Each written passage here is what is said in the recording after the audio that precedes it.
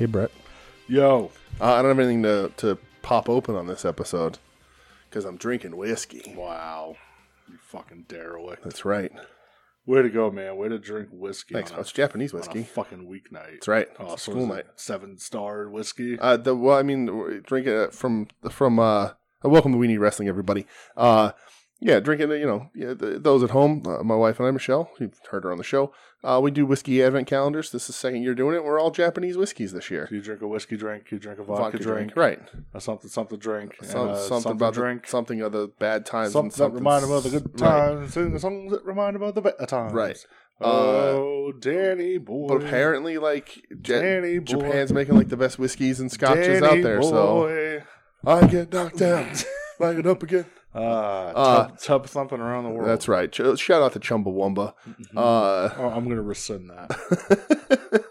But yeah, so I'm drinking whiskey, so nothing to pop open. I already got an energy drink in me. You're Yeah, uppers and downers, baby. Uppers and downers. Absolutely. It's all about keeping that balance, brother. Yeah, keeping the faith. Keeping the faith. Fucking Ravens. Like I said, welcome to We Need Wrestling. Brett and I are here to talk about the week, the week that was in wrestling. Isn't that somebody else's? Is that Eric Bischoff's thing? I don't know. I don't know. Bischoff's being a little bitch this week. Why now? Saying Tony Khan's mad at him, won't return his calls because of the stuff he said, and he's like, I should reach out because Tony Khan's not. I reached out, he won't return my calls. The thing that Eric Bischoff doesn't realize is that he's not useful to anyone in the wrestling business. His usefulness in the wrestling business ran out in 1999. Eric. But yeah, I wouldn't return Eric Bischoff's phone calls either. I probably would, unless he was guaranteeing me that Kevin Nash money. Well, but we're gonna talk about the week in wrestling that was. There's a lot. Yeah, if that's not somebody else's, I'm gonna trademark that for us. The week in wrestling that was. Yeah, that sounds like maybe it was another news thing. I don't know. Trademarked if it's not. All right, Doug. Yeah. File the trademark. Our trademark attorney. My trademark lawyer, my fitness guru, my spiritual advisor. Coach. Right. The Jerry McDevitt of the soon-to-be-named network. Oh, my life coach, my death coach. Hey, Doug. What's up, dude? What's going on, man? How are you today? This is just me and my conversation with Doug. It is. It's true. I'm just going to talk at Doug. We watched a lot of wrestling this week. Yeah. Lots of stuff going on. Yeah. I feel reinvigorated a little bit, or maybe just invigorated. Okay. About wrestling. Like that. All right. I'm pumped up. I'm stoked. Pumped up. You're pumped out. I am. And we're gonna talk about. We got lots to talk about. Not a ton of news, right? Nah, I don't. Get well soon, Jr. Yeah, for sure. I think we both rag on him a little bit. Maybe me a little more than you, because. Frankly, he's not good at his job anymore. But he is a legend, and hope he does well. He's a human. He's a person, right? Exactly. Don't wish ill on anybody. Well, not anybody, but I'm not going to complain about not having him on my TV for a couple of weeks. So, well, I hope he gets well soon. Right, and then takes a nice office job. Boomer sooner, brother. Yeah. Roll Tide, is that him? No, that's Alabama. That's in Alabama, yeah. Right? Oh, Oklahoma. Yeah. That's him. See? Right. There you go. Yeah. I don't know. Before we get into this, how are you? Oh, I'm good, pal. Like I said, watched a lot of wrestling this week. Not much anything else. Can I tell you my good place moment century of the week? Yes. You can steal someone else's century gimmick. Of the week? Yes. Yeah. Well, I have to steal the gimmick. Okay. Because homeboy Tim mm-hmm. from Final Wrestling Place. Yeah. He's been assisting me in my search. Mm-hmm. And ladies and germs, the fight is over. Is it Tim that helped you get this? Tim sent me links after links okay. after links. You have helped me to try to procure this. Right. Finally. Tim came through for you. Tim, my brother, I'm the proud owner of a goddamn PlayStation 5. There you go. The fight is over. The war has been won. Mm-hmm. So you're gonna flip that thing for like $4,000 before Absolutely Christmas, right? Not. No. Mm. Although coward, it could be a nice opportunity. There's that word again. But yeah, finally, God damn it, my plight. Okay. Hashtag got a Brett. So got a Brett. Yeah. So you're telling me you're going to be watching less wrestling over the next once you get that son of a bitch in and you dive deep into like I don't know the PS5 upgrade of Ghosts of Tamusha or whatever the fuck that was. What the hell was that samurai game? I know you were trying. A good attempt. Thank you. I mean, I already bought it. Yeah, yeah. Is the PS5 version any different? I think it's just like upgraded graphics. I never played the PS4 version. Oh, really? I thought you did. No, I demoed it. Nice. Played the demo. But yeah, finally. Nice. Thank fucking God. Do they still do demos like they used to do in like the PlayStation disc? 2 where you get the demo disc? Underground? Yeah, and you would play like for like 5 minutes and then you would just hit an invisible wall that you couldn't walk past. They should do that again. They should. Man, I used to love that. Mm-hmm. I used to play the like 1.5 levels of Crash Bandicoot like a madman. Frogger. Those demo discs got me to buy a fucking snowmobiling game. There you go. Sledstorm. Yeah. I still have the disc to it too. Nice. But all right, enough of my video games. Cool Borders. You used to be able to do Cool Borders. Cool Borders was cool as shit. I love Cool Borders. I want to go play that right Shout out Cool Borders. Cool Borders. Shout out Cool Borders. Should bring that shit back. PlayStation, you bring back Cool Borders, I'll buy a PlayStation 5. All right. Yeah. Let's do it. I know you're listening, PlayStation. I know, Mr. Sony, you're listening. Mr. Sony. Well, congratulations, pal. I know it's been a long struggle. Finally. Happy for you. Oh, thank God. Just more of a reason to hermit myself in my house. Yes. Yeah. So I got out a little bit this weekend, man. Yeah? Yeah. Out and about? Go to a local hardcore Oot show. in a boot? Got to see some hardcore bands. Yeah. In beautiful Sweet Valley, Pennsylvania. So, yes. good times there. And you live to tell the tale. I'm still here. Right. Baby. Absolutely. I definitely did not fuck around with my phone on the drive to or from because I was like, I'm going to hit a deer or a bear or a human. Right. Just all woods all the time. I have had, that is the one place I was driving up in Sweet Valley once and drove and a bear ran behind my car across the road. So didn't run into it like some people. Yeah, like my car on the turnpike. Yep. Thanks, bear. But all right. Let's talk wrestling. Bear talk. We got lots to talk about. Let's get into what we watched this week. Sure. So Friday night, I think we both watched Absolute Intense Wrestling presents Hell on Earth 16. Yes, I watched about half of this. Okay. I think what was the first match after intermission? Well, go ahead. You can start and I'll tell you when I jump in. It was a long fucking intermission. Yeah. I'll tell you when I jump in. All right. Go ahead. So, the Italian-American Dragon, Dom Guarini, is back. Yes. I think that's good cool news. as shit. Great news. Absolutely. Good for that dude. I always liked watching him. Yeah. So, stoked. And plus, he's healthy. So he wrestled Suzuki. He sure did. And then he's healthy. Which is good. It's the magic touch of Minoru Suzuki. Suzuki knocked the power of health back into him. Yes. I don't listen. I'm not going to go match by match breakdown. Here. Okay. Just things Sure. What was good? Well, that's been my. PB Smooth is a real big man. Is he really? He was in the first match. Okay. That motherfucker's huge. Yeah. And Ziggy Haim was also there. Yeah. Yeah. Because with the Derek Dillinger. Derek Dillinger. Yes. Yeah. And then there was another match with two tag teams. I'll be honest, it wasn't very good. Right. But at the end, Jeff Jarrett came out and murdered the one guy's manager with a guitar. Okay. He came out to My World, and I popped for that. God bless you, TM. Okay. So then we had, and this is probably where you picked up. Yes. Psycho Clown versus Matt Justice. Yes, that is the first thing I watched on this show. Okay, cool. Yeah. As I saw it, it was up next. I go, oh, this is going to be fun. Right. Man, the unprotected chair shots. Yes. Yeah. Which, we were talking a little bit before we started here. We were listening to Brian Myers' Extreme Conversations this week. And on the WrestlePalooza 98 episode, he's talking with Mikey Whipwreck. Mm-hmm. And Mikey Whipwreck, made some good points about the unprotected chair shots. He goes, yeah. No, it's fucking stupid. Yep. And it's hard, when I see it now, I try not to be safety police. Right. But when I hear a guy like Mikey Whipwreck's yeah, I'm not doing too good in that department. Right. I get a little that's sad. Yeah, I know he's I think super light sensitive and all that kind of stuff. Yeah, well, and anything with concussions is just awful. Right. Yes, and an unprotected chair shot is almost a guaranteed concussion. Although the line that Sabu said is the best line ever about that. He goes, if ECW is real and somebody's swinging a chair at my head, I'm going to put my hands up. Right. He goes, that's what you would really do. Right. And I was like, God damn, that makes a lot of sense. Yes. And then Mikey Whipwreck also was like, listen, if Undertaker can put his fucking hands up, why can't we? Right, exactly.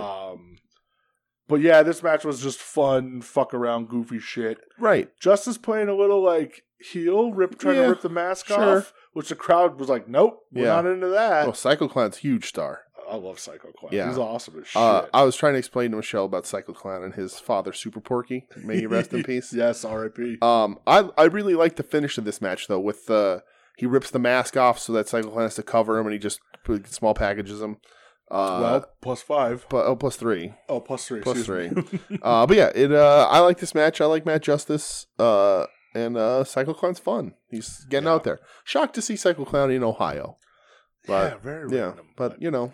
I mean, hey, I remember AIW, was it 2019 when they got Daisuke Sakamoto there too? Which is like, Ohio? All right, cool. Well, and it's cool that Psycho Clown shows up to he's a Mexican star that shows up to his bookings. So, wow. That's for you, Joe. Next one. The goddamn war that was PCO versus Kaplan. Yeah, this is, I mean, dare I say, the match that brought everyone to the yard here. Yeah.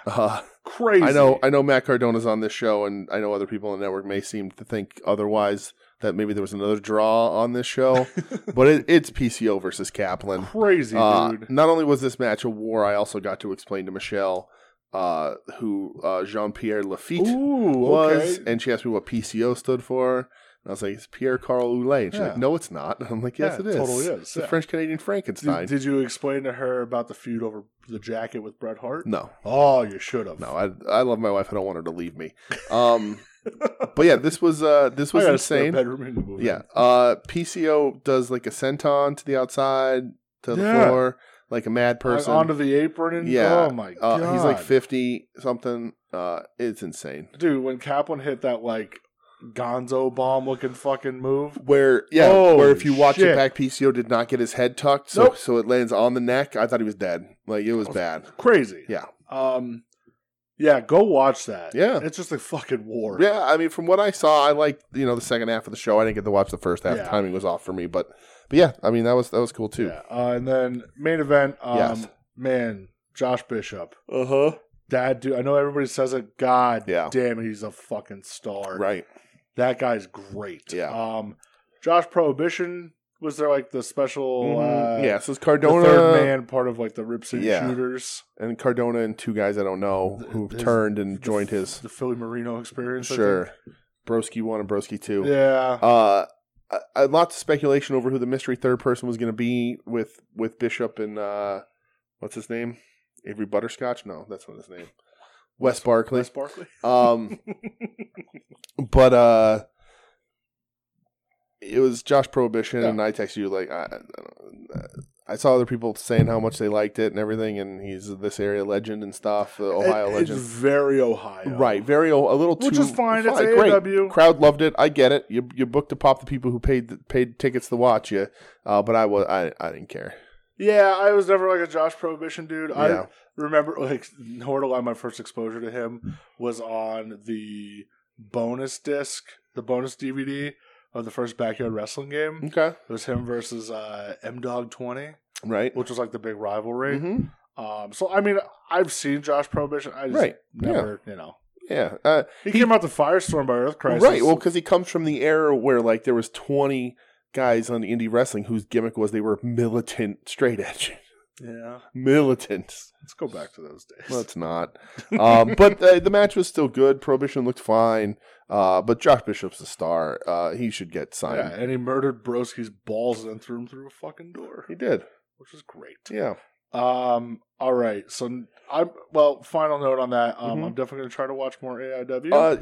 This was a fun show. On IWTV, on Jerry's Internet Wrestling Emporium. Use the promo code Morris and get nothing. Right. But check that out. There's got some more coming up from this week. But cool.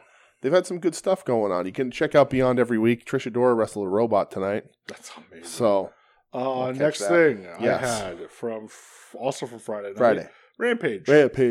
So the first thing that I have was Taz complaining about it being Black Friday. And Orange Cassidy comes out and somebody calls it Orange Friday. And Taz says, that's gimmick infringement, bro.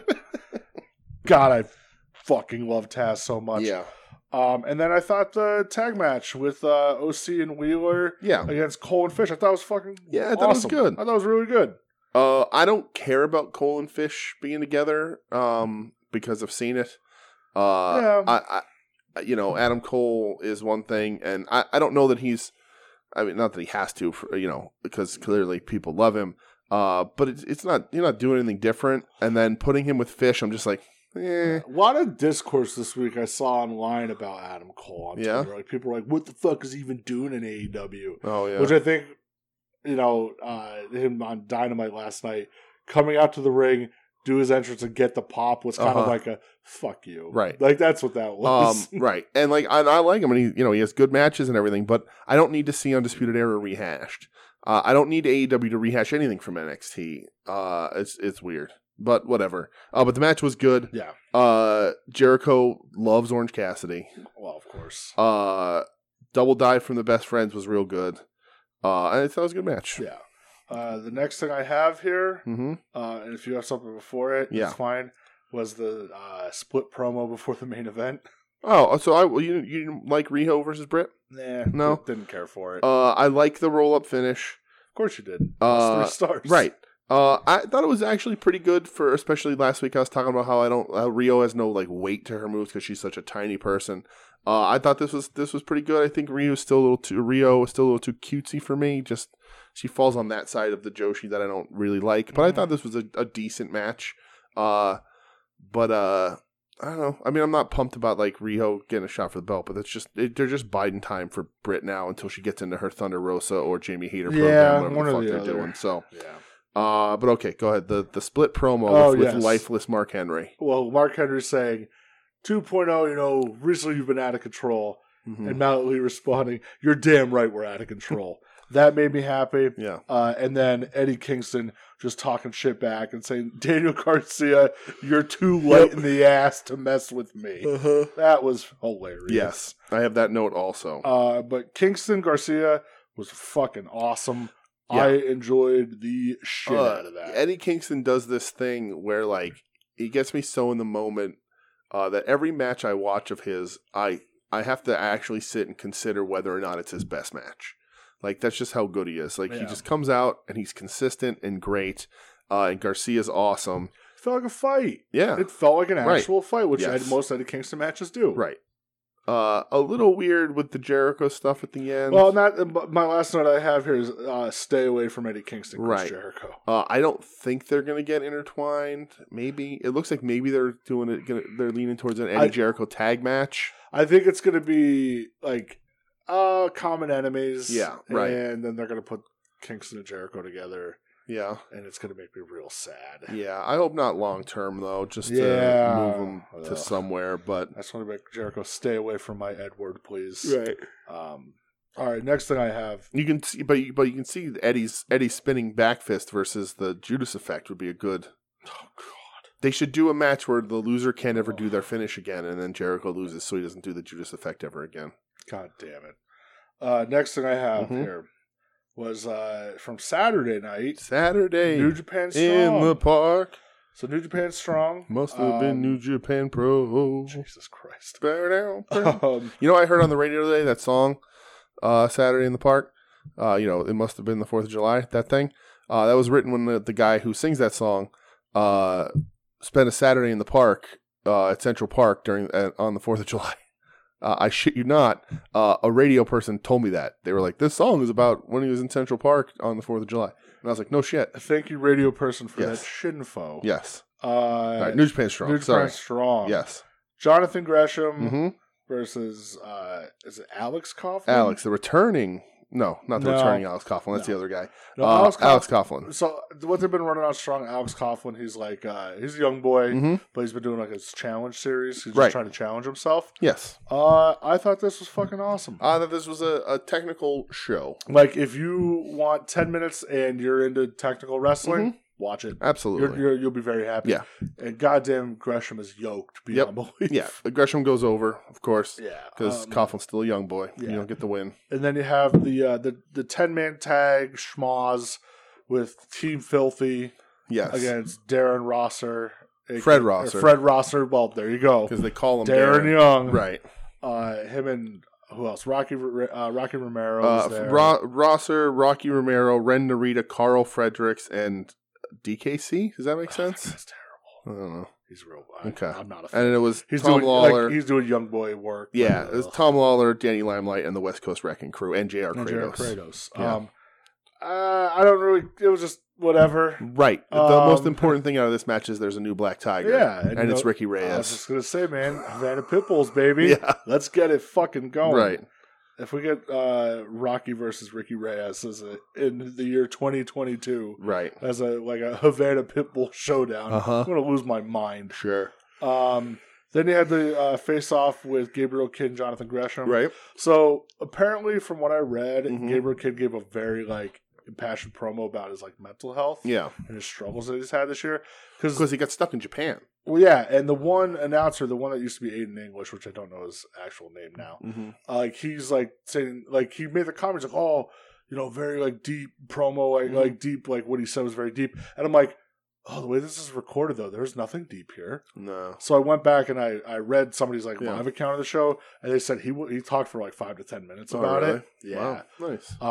So I think that's pretty cool, though, him versus Gresham. And they set up him versus Eddie coming up. Who, Gabriel Kidd? Yeah. Did they? I saw that announced for a New Japan Strong show in the next couple of weeks. Well, that works for me then. So, but he's been stuck in Japan since May of 2020 because of COVID. Dude. Nuts. Absolutely nuts.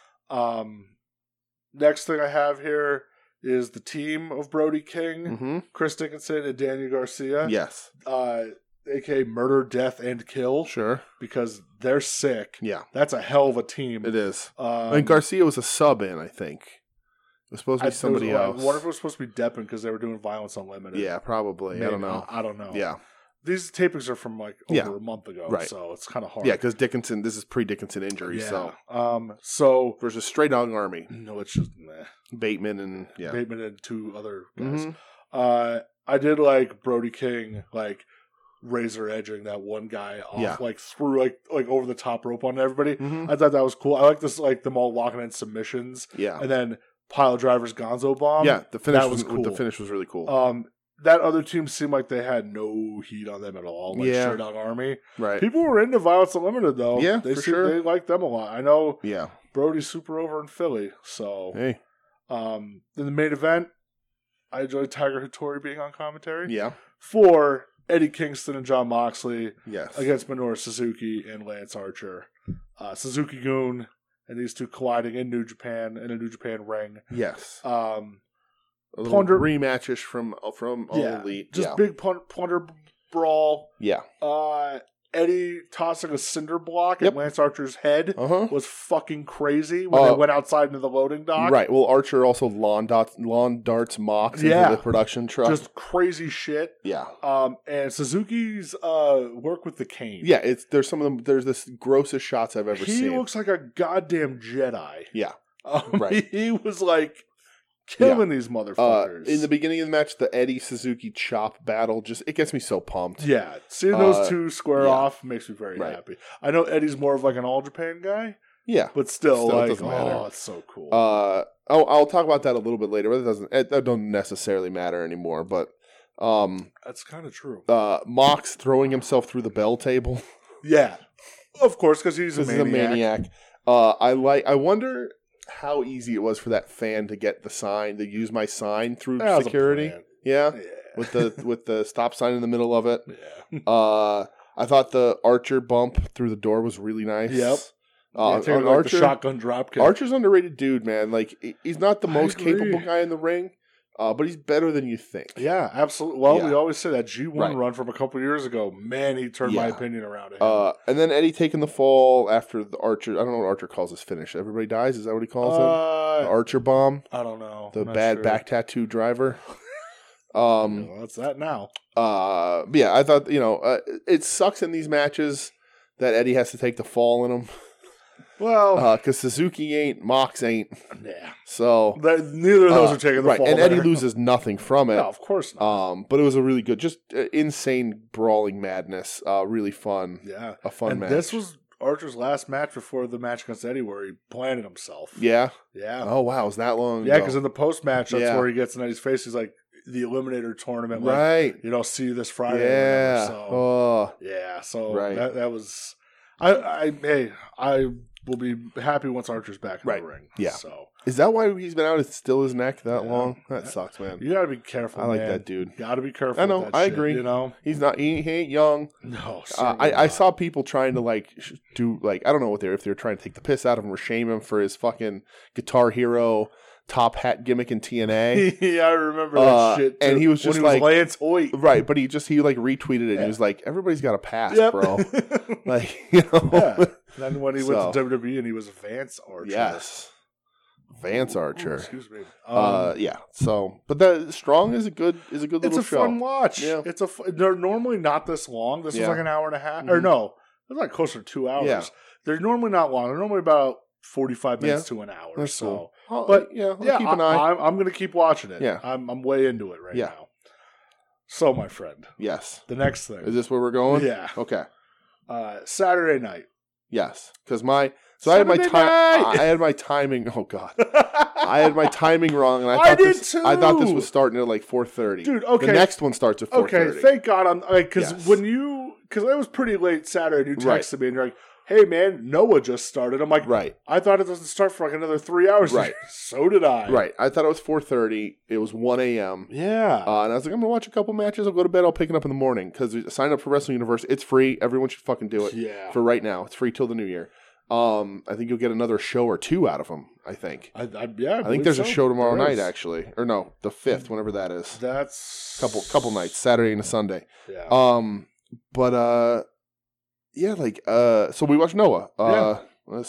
And it was 1 a.m. It was Noah the Best 2021. Yes. So we've been talking for a long time. Like, hey man, let's try to get back into Noah. Right. They've been getting a lot of ground lately. Yeah. Getting some more hype. Yeah. Well, goddamn right he is. Honestly, seeing Ed Cody tweet about them, he's been on that train for a while. Ed Cody's favorite wrestler, the Great Muda. / Keiji Muto, 1A, 1B. Absolutely. Now, though, not No, right now. Right now. His favorite wrestler of all time is 2021 Keiji Muto. Yeah, of course. Yeah. All right. So, I'm going to do my best here. Okay. I took a lot of notes. Yeah. I watched, up until, I don't know, maybe halfway of the show. Yeah. By that time, it was, super late. So I'm like, I'm going to go to bed. I thought that, too. Yeah. And then I woke up, and I was just like, I'm just going to watch the whole show again. Yeah. So... I ended up watching the whole thing. I was like, 1 o'clock, this is going to be cool. I could watch half the show before I go to bed. I didn't know how long the shows were going to be. Yeah. How long was this? 3 hours? 3.5-ish, 3:15 maybe. Yeah. But I I'll talk about it in a bit when we get there. But yeah, let's talk about this show. I took some notes just on sort of who's who a little bit. Yeah. And we'll, So I didn't take any notes about the first match. Kinya Okada versus Fujimura. Yeah. Good striking from Okada, but they're young boys, younger guys. It was a fine match. Good strikes from Okada, but didn't, So the next match, I feel like I should have just given you the match card and you could say what the match card is and then I'll comment. All right. So this is tag match. Seiki Yoshioka and Yuya Susumu versus Yohei and Kotaro Suzuki. Yes, and Yohei and Kotaro Suzuki, they're a part of, is it Perros del Perros del Mal de Japan. Yeah. Which is the evil dogs of Japan. I love that. They were young boys. They did their excursion to Mexico. Yeah. That's a Mexican, much like Los Ingobernables. Los Ingobernables de Japón. It's, they have both chapters. So they're the evil dogs of Japan. And Kotaro Suzuki and Yohei go over. Yeah, my big takeaway from this match was the sequences with Yoshioka, and Yohei were fucking incredible. Yes. Yoshioka runs about 1,000,000 miles a minute. Yeah. And it was awesome. Yeah, he's my standout of this show. Yeah. It's not the best match of the show, but he was the dude that was like, oh, fuck. Yeah. This dude's fast. And the timing that he had with Yohei was insane because there was no waiting around and they were throwing kicks and sequences really fast and their timing was perfect. There was no waiting. There was no let's slow down for this other dude to get caught up. It was fast as fuck. Yeah. That was super, super fast, stiff kicks. I was really into into that. Yoshioka's fucking yes, absolutely. Then they announced January 1st, their January 1st show at the Nippon Budokan. Mm-hmm. The return of Kenta. Right. IWGP US champion. Oh, mama. His home promotion. It's absolutely his home promotion. And, legendary in that company. That's where he from a different era. Himself a star. Right. And he's coming back. And I think it's going to be real good. Yeah, and I think this furthers the New Japan Noah working relationship, which is great. Mm-hmm. Yeah. Well, and just a couple, like a week after that is Noah New Japan. So I wonder what he's going to do on this show. I'm sure he's going to be a dick to somebody. Gotta be a dick to Marufuji. Yeah, probably. Fucking has to. Right. Oh, I hope so. If it's not a long-term thing, you want to run anything back, you're going to run back Kenta Marufuji. Yeah, of course. That's what you're going to do. But we'll see. The next thing that I have written down? Yes. If there's anything, you can I have the whole card here. So okay. All right. Yeah. Let's do that. So now we had a 6-man tag with Inamura, Masaki Miya, and Daiki Inaba versus Muhammad Yone, King Tani, and Akitoshi Saito. Funky Express. The Funky Express. They fucking rule, man. They do rule. These guys I've seen before. They're a bunch of old guys. So Muhammad Yone. Akitoshi Saito has a goddamn char, bro. Right. He was tag champ. He's a Noah original. Just so is Yone. Well, Saito might not be, but he held the he was second in command of Sternness, which was Akiyama's group. When we talk about the Noah matches we watched this week, I think it was it Kobashi Misawa? Mm-hmm. They flipped the camera to the back of the arena to focus on Saito. Yeah, he's been there forever. Yeah. He comes in the 2-pack in the pack with Akiyama. They were tag title people. They held the tag straps together. Yeah, title people. Tag title people. He's been around a long, long time. Same thing. Muhammad Yone is a Noah original. Yep. And this match, this was a young Haas versus old Haas tag match. Absolutely. And the old Hosses like to fuck. Right. They do. It's true. Yeah. But yeah, so Saito was second in command in Sternness. Huge deal back in when Noah first started. That's Akiyama's group. If I don't get a Funky Express Ryusuke Taguchi crossover on January 8th show, they have to meet. Oh, I'm going to be real They mad. have to meet. They all have afros. They do disco dances. It's fucking hilarious. And then they kick the shit out of people. Yeah. This was just a fun Haas tag. Yeah. It's just a classic Japanese style Haas tag. And I liked it a lot. Absolutely. Especially starting to see some names I recognize. Because I know Saito. He still does that little curl in front of his head. And then Yone. Badass, his hair's all gray now. Yeah, it was right. awesome. Yeah. But it was fun. I enjoyed this match. After that, we had the 8-man tag, which I did not write everybody down. I think I just wrote in capital letters here, Congo. Yes. Because their entrance was sick. Right. Let me see. I think I screen capped I did. We're looking at Yano, Ohara, Kodoji, Daisuke Harada, and Kiyomiya versus Neo, Aleha, Tadasuke, Hawa, and Manabu. And we have a history with Tadasuke. We do have a history with Tadasuke, as everyone should. Yeah. Tadasuke, former Young Lion. You're damn right. He won was it Young Lions Cup 9, I believe. He did, yeah. He went on his excursion, did a lot in Chikara, and then came back like a year later and won the Young Lions Cup. The standout thing in this match for me is that Hajime Ohara, is that his name? Mm-hmm. Got a hot tag in this match, and his hot tag offense was 3 tilt-a-whirl backbreakers in a row. Yeah. And I was like, this is awesome. Yeah, he just stood in the middle of the ring and people ran him. He was like, tilt-a-whirl backbreaker, tilt-a-whirl backbreaker. And then the finish from Harada with the German suplex was insanely nice. Yep. So nice. Again, this is what Japanese wrestling does that American wrestling has never been able to figure out. AEW tries with some of the Dark Order stuff. They do. But like if your wrestlers don't have a like top 3 program going on, They just jam everybody together in one match, and within that match, you can work out your angles. New Japan does this all the time. You know, you work out. You just have a little sequence in the match that works your angle out or furthers it. You build their angles through the match itself, right? And you can build multiple angles in the matches. It's easier because everyone in Japanese promotions. I can't speak for All Japan because I'm not up to date on that. But Noah has it. New Japan has it. Everybody's in some sort of stable and has a group affiliation. Whether loose or otherwise. So then they're always like people against each other, and that's sort of groups feuding or people feuding within groups. Yeah. And you can just work those out, you know, like Suzuki-gun does that all the time in New Japan. And that's just a cool thing. Like, you get these matches, but they matter. Like, they don't feel like a throwaway 8-man tag just to get somebody a pay-per-view paycheck. They matter. Yes, they do. So this was cool and a lot of fun. And I really liked Aleja, the masked gentleman who worked as the Japanese Panther in Mexico. Okay. I think, I forget her name. There's a Twitter that you can follow that broke everything down. He's like the newest member of Noah. But it was really good. I enjoyed this match a lot. It was fun. Yeah, absolutely. After that, some very recognizable faces.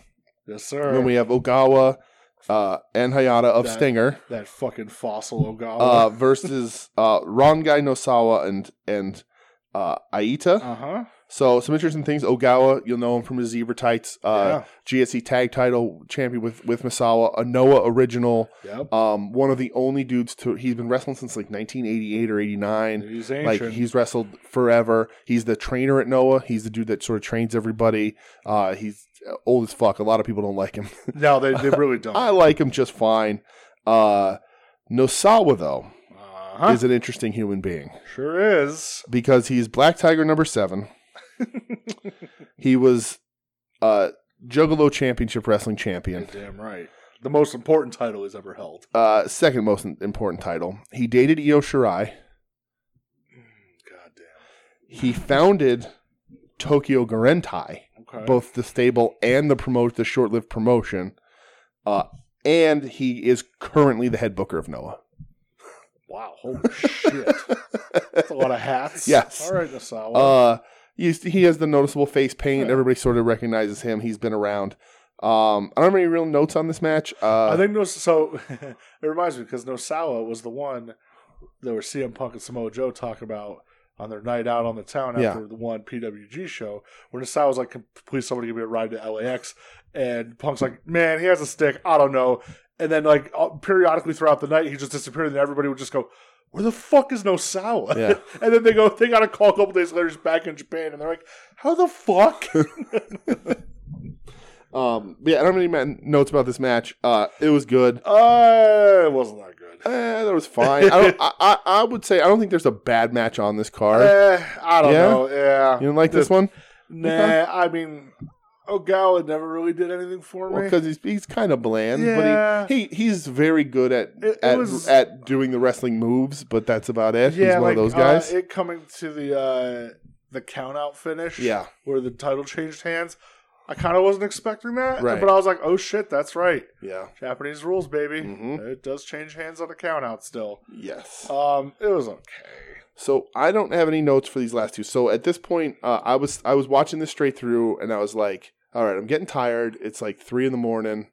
I'm gonna get ready and go to bed. I'm gonna watch the stuff on my iPad, just laying in bed, and I fall asleep.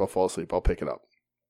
But the next day. But the next match is Keiji Muto, Marufuji, and Masato Tanaka. M's Alliance versus Fujita, Sakuraba, and Segura. Dude, when this popped up and they're like, oh, co-main event. Yeah. And like the match graphic popped up, I think I audibly just said, holy fuck. Right.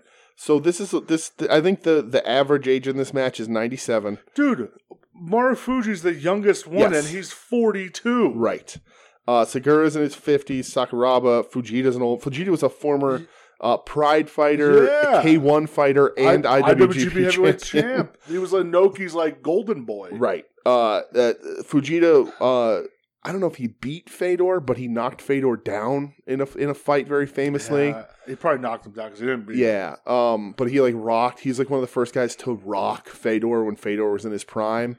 You'll know him. He's just a bald, mean-looking motherfucker. Yeah, the crown jewel of Enochiism. Yes, but yeah, I was gonna talk about that too. I did a lot of research this week about the different styles of wrestling because I did want to talk a little bit when we get to Noah at the very end. Okay. Sort of about what different things mean and like whatnot. Kings Road versus right, all that sort of stuff. But this match, it's just fun to see everybody do their shit. That's the way I look at it. Yeah. I look at it, I go, okay, this is fun. Right. It's fun. Right. I think Tanaka is pretty ageless. Muda's fine. He's catching up to him, but he's fine. You tread lightly. You know he is. You could listen. Man, he did the handspring elbow in that one match months ago, and he couldn't do it. He just yelled, "Motherfucker!" Right. He said "motherfucker" in this match too. Yeah, I love old man Muda. Right, but like Segura is also relatively ageless. He doesn't look ageless, but he's still a shit kicker. Sure. And it's fun to see Saku because it's fun to see Sakuraba do the double stomp in a wrestling match as opposed to when he would do it to the Gracies for real. Yeah, he just murder every Gracie. But Saku is like one of the best legit mixed martial artists ever. This was my fun old man match. Yeah, and this is what I wanted. Right. It's like the Noah dads. Right. This is the co-main event because it'll bring people like us back into it because we reckon this match makes us feel at home because we know these guys. And they did announce this week January 1st show. Mm-hmm. So Segura is the 0-1 champion. Yes. So it's going to be him versus Tanaka. Yeah. At the January 1st show for the 0-1 title. Right. I think he has 2 titles, right? Not sure. I think he also has the GHC National, right? No. No. Oh no, that was in the main event. Yeah. Segura had something, but anyway, yes, he's and Muto and Marufuji are the tag champs, right? Yeah. And then the main event. Let's. I got no notes on it. I don't even have it written down here, but let's talk about it. So the main event was the GHC heavyweight champion Katsuhiko Nakajima going up against the GHC national champion Kanoa. Right. They're both title versus title. Yeah, title versus title. Winner gets them both. Yeah, winner. You're going to main event the Nippon Budokan show January 1st. Yes. Both members of Stinger. Or no, both members of Congo. Yes. This fucking match. Yeah. This fucking fight. So I was exhausted. So by the time this match started, it was around 3:15 our time. I'm laying in bed trying to fall asleep. I'm fast asleep by now. And then I was like, well, I'll pick it up in the morning. And this match picked up. Started like mad. And it just, I watched the whole thing. I ended up watching the entire Noah show front to back. I don't know how you didn't wake up Michelle. I was on my very good behavior. Okay, because this match fucks. Yeah, that's the perfect description. This match fucks. I don't know, and I was very excited to talk about this, and I was very excited when you finally got to watch it, like the next day or day after, whatever it was. Because I'm not sure I've seen a match like this one before. There's the pace that's what my point was going to be. The pace and the amount and believability of the striking. So this, there's. We'll get it right out of the way. It goes an hour Broadway. It's an hour Broadway. Hour draw. Title. They keep their titles, and it's not. It wasn't even one of those like the guy gets the pin, but it only gets the 2 as the thing. Like they weren't even close to being done with each other yet, and I don't know how. These two dudes kept pace, and I don't have the history of it. I know a lot of people talking about these two have been building to this kind of match and all that sort of stuff for a long time. So a couple months ago, Noah runs the N1 tournament. Yes, this was the finals of the N1. Okay. So they ran this back. So, but yeah, the pace, the strikes, like everyone's seen hard strikes in wrestling. More on that later, but punches and kicks and whatever. This is believable martial arts style strikes. Yeah. Some really good big time cool wrestling moves and sequences, dude. But just kicking the shit out of each other. It was just gross. And to see two guys go at the pace they did for an hour, and legit paintbrush each other for I don't know, a half an hour in this match. So I don't think brutal. I've seen like a full Nakajima match. Yeah. I think it was Eddie Edwards that beat him for the GHC title back in 17, I think it was. Okay. So it's been a long time. Yeah. I forgot how much I like Nakajima. Yeah. He's fucking awesome. This is easily going to be in my match of the year. Got me so pumped, so excited for wrestling. Yeah. Locked me in fully on Noah. Yeah, I think this both locked us in. I'm locked both in. Back. New Japan, I'm going to keep my ear to the pulse. I'm excited they're crossing over. We'll see what's going on. But like this whole show, but particularly this main event, just felt refreshing. Well, and I think a big thing is it's because it's faces that you're not familiar with anymore. Exactly. You know? Or guys, it's some guys I remember because I did sure. At the very beginning of Noah. I was into wrestling. I was into tape trading, so I saw some of that stuff. The All Japan is my favorite era, so like those are my guys. And it was cool to come back and see some of those faces. And just this main event, it's unreal. I can't even describe it beyond that. I know. I would say like, hey, if you got a spare hour, sit this out. Right. I'm not a dude that likes hour-long matches.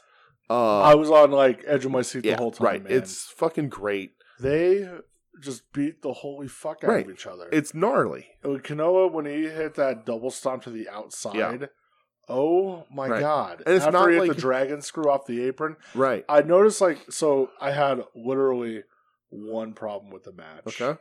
And it's nothing that they did. Mm-hmm. Fuck, do I wish that this was in front of like a normal crowd. Are they still crowd limited? Is that why it was small? I don't think it's so much limit. Yeah. I think they still can't vocalize. Yeah. Because this match, they started vocalizing a little bit, like the oohs and the ahs. Yeah. It wasn't a very big crowd. I don't know what Noah draws. I think the crowd I saw was about 920. Okay. Which, hey, it's okay. Yeah. I saw that they put out their goal. They'd like to have 5,000 at Nippon Budokan January 1st. Hey, shoot for the stars, brothers. Right. But especially watching the Noah matches that we watched this week, man, I'm yearning for like a crowd. Right. Yeah. I'm just yearning for it. Yeah. Because there's all three matches that we watched, you could just feel the crowd through my television. Yeah, like, for sure. It added so much more. Yeah. And could you imagine a crowd for this match? Right. This match was nuts. I just watch it. Sign up for Wrestle Universe. It's free till the end of the year. They have a bunch of stuff. I think they go back to like 2017 on the stuff you can stream on there. They have a couple other shows coming up, including one called Man Crush. I know. Because when this match goes to a draw, the lights go out and they come back on, and you get the green lights, and fucking Go Shiozaki is back. He's back. The man who lost the belt to Muto. Yep, to challenge Nakajima. Because his shoulders were gone. Yep, so it's going to be him, Nakajima, January 1st. Yes. Axes collides, brother. They're former tag champs. Yeah. Go watch this match. Watch this whole show. I love this whole show. I know that probably the Ogawa match isn't gonna. To me, that's the only blow your brains out. But it wasn't anything offensive. But it's just like But I enjoyed this show. I felt like reinvigorated, like it's like New Japan for what it was. I really enjoyed New Japan. You're not getting anything special out of them, and maybe it's the newness, maybe it's whatever it is. I think that's probably what it is. Shiny new toy, right? But man, I loved it, so I'm locked in. So sign up, watch this hour longer. It was great. It was so cool, actually incredible. And commentary was okay. They do English commentary. Commentary's good. It was good. I like that in the matches they pop up the stat card for everybody, and it's not all in English, but there's enough for you to get what's going on. Right? Yeah, it's cool. All their stats, and then a picture with the name. Yeah. The graphics come up on the TV. Commentary did a good job of explaining people and talking about where they are in their stories and all that sort of stuff. You know what gave me like super nostalgia? When they showed the video, like the past history of the champions, the GHC champs, that theme. Yeah. I was like, oh man, I feel warm again. But yeah, Noah, I'm super excited to watch more Noah. The next show does start at like 4:30 in the morning our time. That may be a next dayer. Yeah, that'll be a next dayer for me. I agree though. I really dug Noah. If you're listening, I'm open to offers. If you're listening, I'm open to offers to convince Brett to make this the official American Noah podcast. Make me some offers. Get on the horn. Yo, Nosawa, call me up. There you go. Somebody give me a phone call if you want. If you want to take our fan base and turn it into the most loyal American Legion of Noah fans, I will happily make this show the official U.S. the official English language Noah podcast. There you go. But this was a really great show. I can't praise it enough. I'm super excited for Noah. I'm all about watching more Noah for sure. Now, you watched a bunch of fucking wrestling that I didn't. Okay, this is the part of the show where I explain to you what happened on NXT. Yeah. But before that... And I don't believe you. Before that, I watched the last 2 matches from H2O's last November. On IWTV. What's that? The main event was Tremont Ricochet Page. Yes. Okay. Did you watch this at all? No. Okay. So the co-main event of this, the one match, one down from the card, was Lucky 13 versus Atticus Cogar. Did Lucky 13 win a belt or something? Yes. So it was the Danny Havoc hardcore title. That's cool. Congratulations to Lucky 13 for making the Botchamania this week. Did you see that? No. Somebody sent the clip from the LVAC show where he gets knocked off the apron when he wasn't paying attention when the guy bounces off the ropes and he gets shot out. Yeah, somebody sent it to Botchamania. So everybody's been tweeting about that, including Dan Champion. So congratulations there. Lucky 13 versus Atticus Cogar. Atticus Cogar 440. Cogar fucking bleeds in this match. And so at the H2O arena, they have a couple banners up in the rafters. Danny Havoc is one of them. Cool. Lucky was really good friends, best friends even with Danny Havoc. So the reason why I ended up watching the show is because I saw that Lucky wins the belt and he cries, and there's a point in the match where Cogar rips down the banner and is trying to destroy it. And Lucky gets real pissed, and it's really good storytelling. But at the end, Lucky wins the belt. He grabs the banner, he hugs it, he cries. Cool. I think Danny Havoc's wife or girlfriend comes out into the ring to congratulate him. It's a big deal. Danny Havoc, that Mox was real close to Danny. Yeah, it's a big deal. Lucky has been around for a long time, and he can do a lot of different things and different styles in the ring. The match is good. The crowd gets hot when Cogar rips down the banner. They fucking hate that dude and that group. There was a cool thing. So Lucky, the finish is Lucky's getting the shit kicked out of him a little bit. It looks Dire Straits. Cogar puts him in his finish, and Lucky kicks out of it at 1. Immediately rolls up Fighting Spirit. Hits him with the package pile driver and wins. Nice. He hugs the banner. It was just a good moment. It was a good match. Just you got the skewers, you got all that kind of shit. And Cogar bled. Main event: Tremont versus RSP. A year in the making. Supposedly RSP's last death match. Well, so RSP, I remember a couple months ago was like, "I'm not doing any more death matches." Well, right, and Tremont was retired. Yeah. Now Tremont's wrestling matches again. He's back completely. This was a lumberjack match. It was barbed wire ropes and a lumberjack match. Oh my god! With 440 on one side and everybody else on the other. Sure. The match is fine. It's what you get from these guys, Tremont's all bandaged up, and people were talking about how crispy his skin was from that burn.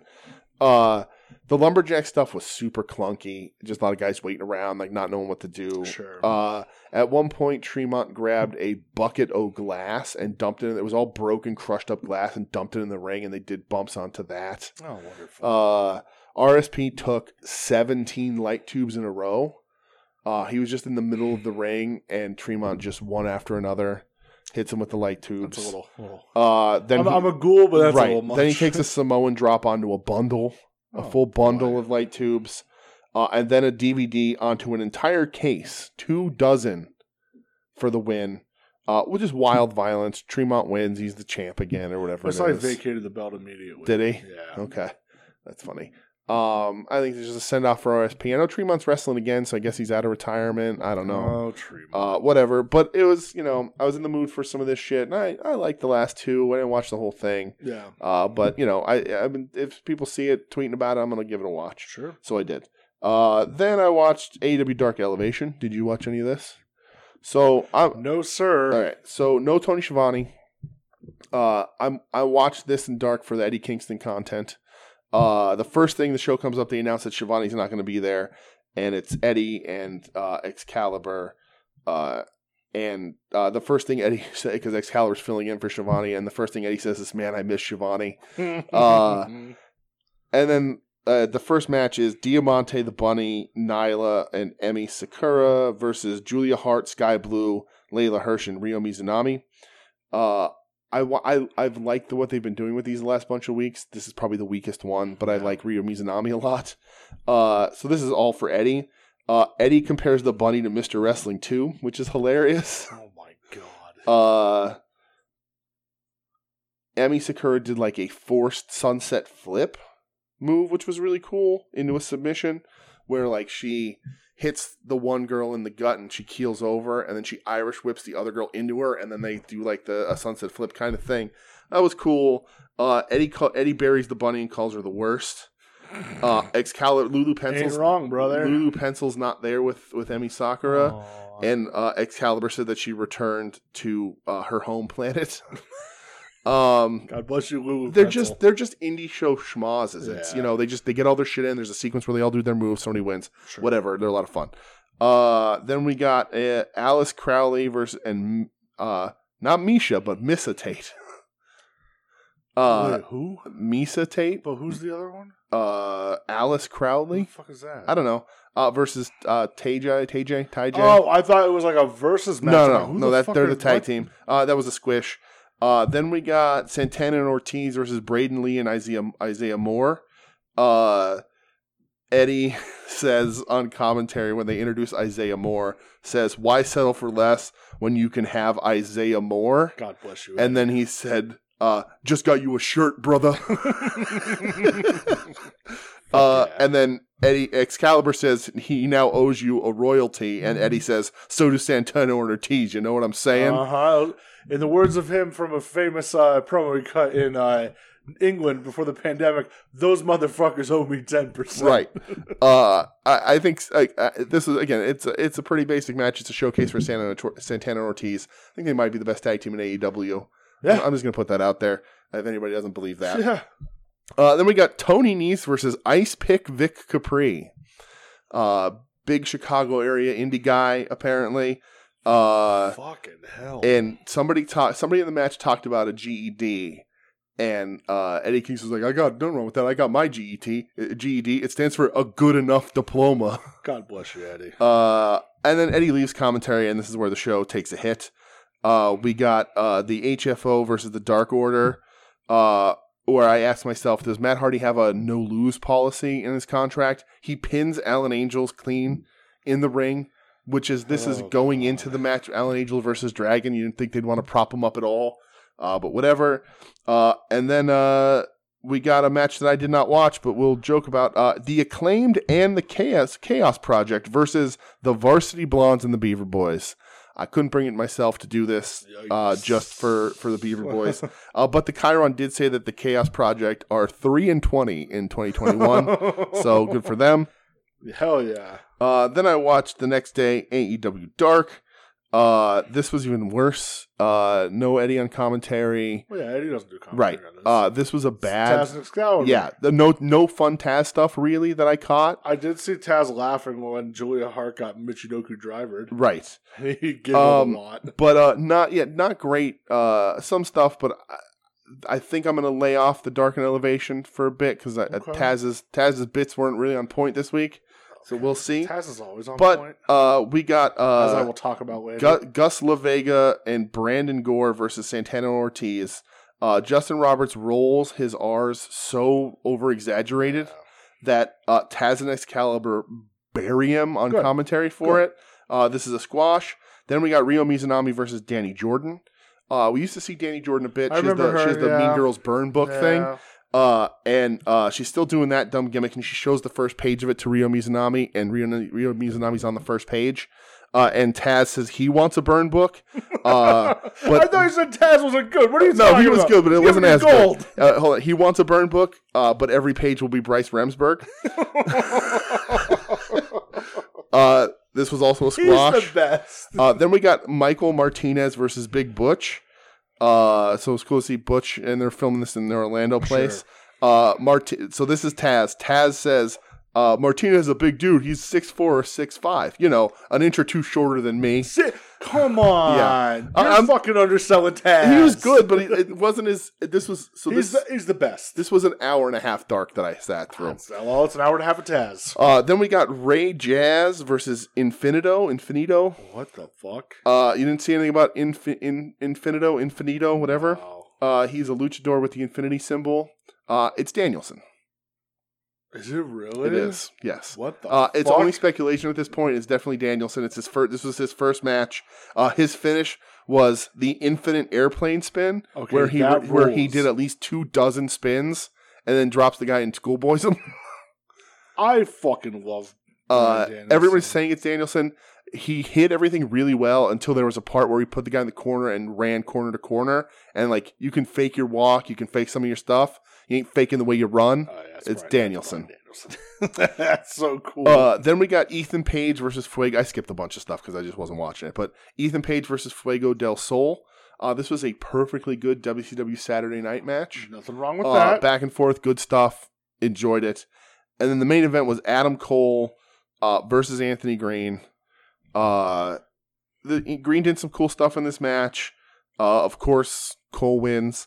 The highlight of this match, though, and again, there was a lot of Taz before this where he didn't say anything funny. Taz spends this entire match burying Bryce Remsburg, who was not even the referee for this match.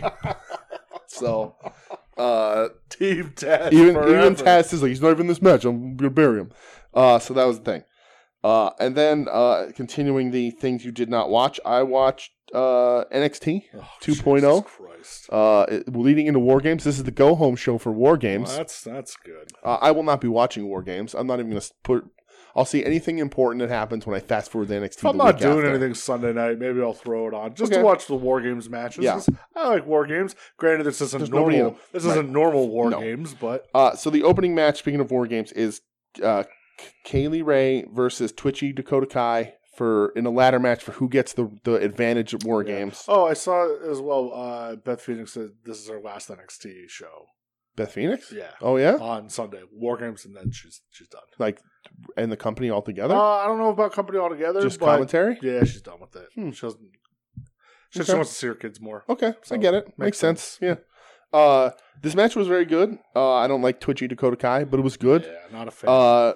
The finish seemed a little botched, uneventful. So there's Dakota's hanging upside down. She climbs the ladder and gets hit, and she falls backwards, but her feet underhook, and so she's hanging upside down. Okay. And like Kaylee Ray, like, I think stalled a little too much and went over and like hit Dakota to try and make it look like she's not going to wake back up. And when she did that, Dakota slid out. Her feet got unhooked, and she slid, and then she just kind of had to look around, like, So yeah, that was the thing. Then we got Grimes versus Andre Chase, leading into the Grimes hair versus hair match against Duke Hudson at War Games. Oh, goody. So I like watching Grimes work. He beats the shit out of Andre Chase. He hits the cave in. Grimes is now shaving everything but his chest, so they're now making him like shave his belly and like all that, and like look no hair, baby, look clean cut, like, the beard's short, the hair, like he looks handsome as shit, but they're clearly trying to change his gimmick. Duke Hudson shows up and does a slideshow of what Grimes will look like with different hairstyles.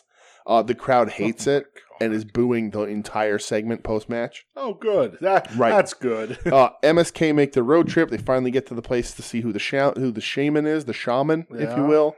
The door opens and they cut to not show you, so I don't know if they're going to reveal it at War Games, I guess. Oh, okay. Then we got Solo Sikoa versus Idris Inoue. Which one is Solo Sikoa is the Uso. Okay. Which I thought this was going to be a fucking call Uso. I thought this was going to be a squash match for Solo, but it turned out not, which I thought was weird. He's having a hard time against a guy who's debuting on NXT. Robert Stone comes out to like scout them, and they call him on commentary. Oh my God, that's the power broker, Robert Stone. Oh Jesus Christ! Like how he's like at this point, if you're in the WWE and you get paired with Robert Stone, just ask for your release because it's coming anyway. Yeah. It's just what it is. The power broker. Yeah, the power broker. Oh my God. Excuse me there. And then Evil Boa comes out post match with his face all painted up. He's that thing that they used to put. He's got that on his face now. Yeah. He gets chased off.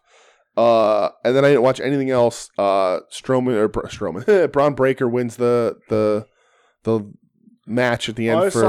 I saw him bust out a Frankensteiner. Yeah, he did a really nice Frankensteiner. Which is fun. But so they did that. He wins for the advantage for his team in War Games. I didn't watch the match. Whatever. I know they call him the whatever. Yeah, didn't Gargano call him the big bad booty nephew? Yeah, something like that. God, yeah, fucking dude. Fucking he better dumb. come out Sunday and then just be like, "Hey, it's Braun Steiner." Right. All right. Ugh. That was it for NXT. Did you watch anything else? I did, but not until after Dynamite. Okay, because I did watch Dynamite. Let's talk Dynamite. First things first, Bryan Danielson is a god. Yes. Him beating the shit out of Alan Angels Mm-hmm. was very fun. I thought Angels looked good here, yeah, though. he definitely did for the hometown crowd. They definitely nice liked pop. that dude because they let him wrestle Omega a couple times. He's not bad, and he's No. only 23. Oh, really? Which shocked me when I Wow, said he looks. that. Man, that's He's a bald. hard 23 years. He's bald. Yeah, That does it. but yeah, they love that dude. I thought he looked good. I wish this was going on beyond like 2 weeks. I think they're 'cause 2 doing weeks of winter are coming, Silver, and then and then winter's coming. Hey, Danielson Page. It's gonna right. go on It's longer. Danielson versus the Wang Man. Yeah. Oh, God. But it has to go on longer. yeah, I wish there was just. I wish he had to beat every member of Yeah. Dark Order first. Not even have to beat them, but wants to beat Right, them. but wants to beat them. Right. So we'll see. But yeah, this was a good match. Yes. And Dragon continues to be on a whole other level. It's so refreshing Yeah. to see. For sure. Yeah, but yeah, him and Silver next week. Yes, we good. Meat That's Man gonna comes be out at the cool. end of the match. He's like, I want him now. And he goes out. And of course, he doesn't want any of the Meat Man.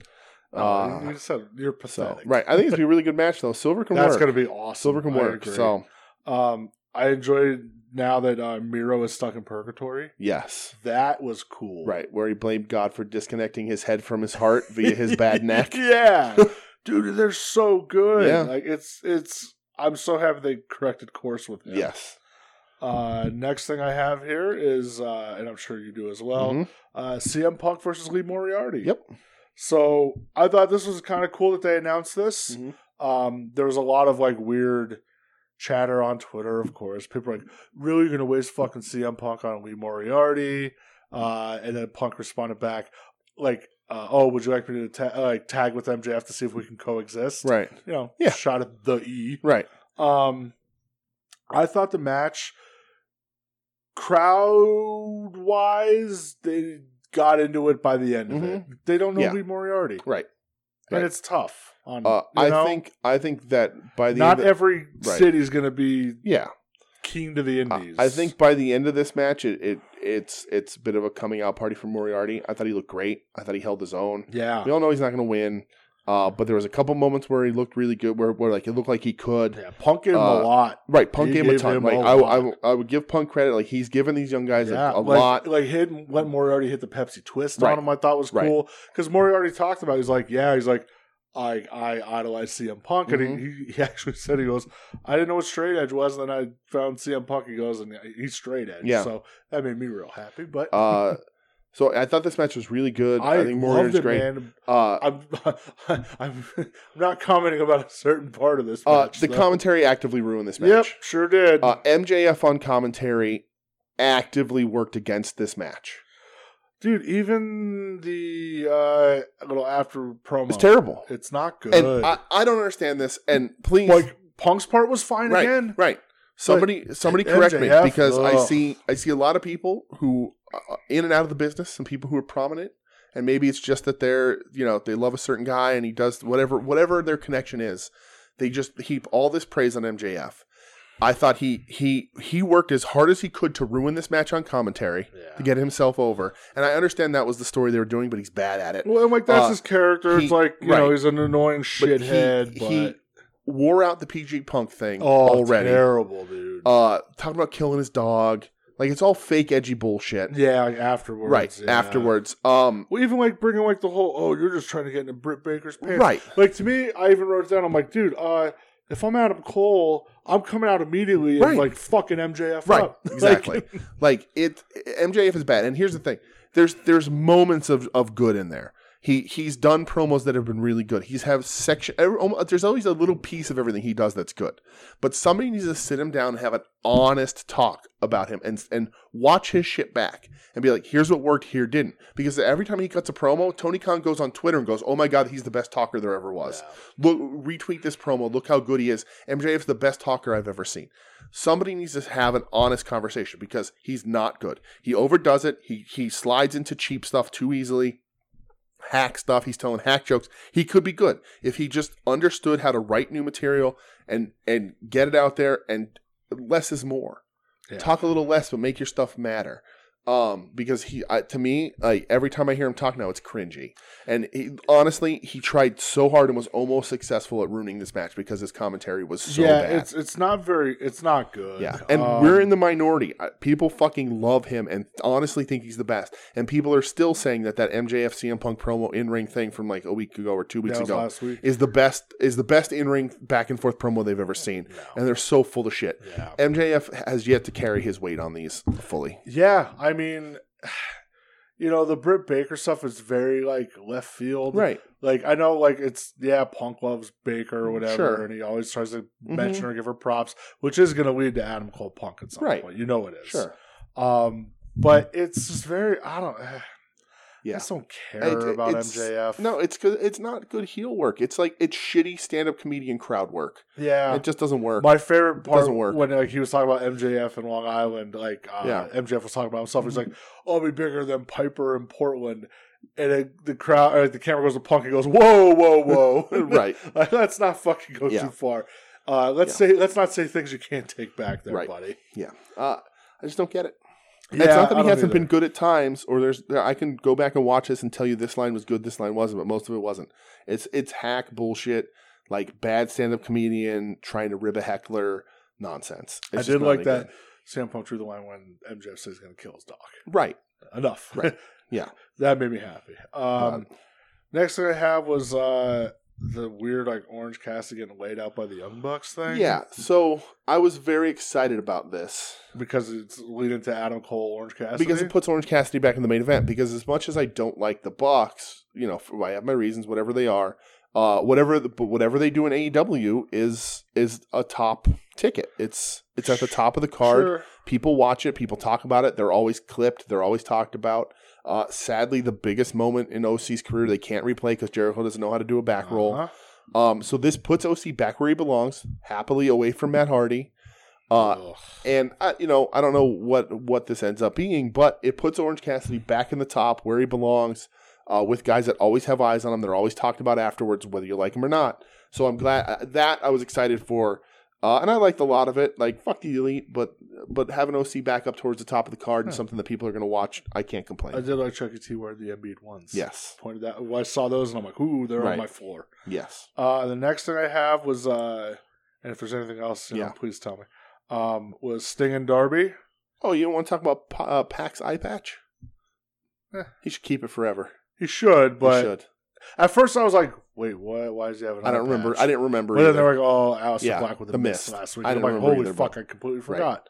But yeah, there was a Wardlow squash before that, whatever. Wardlow's so weird to me. But Ass Boys versus Sting and Darby. Yeah.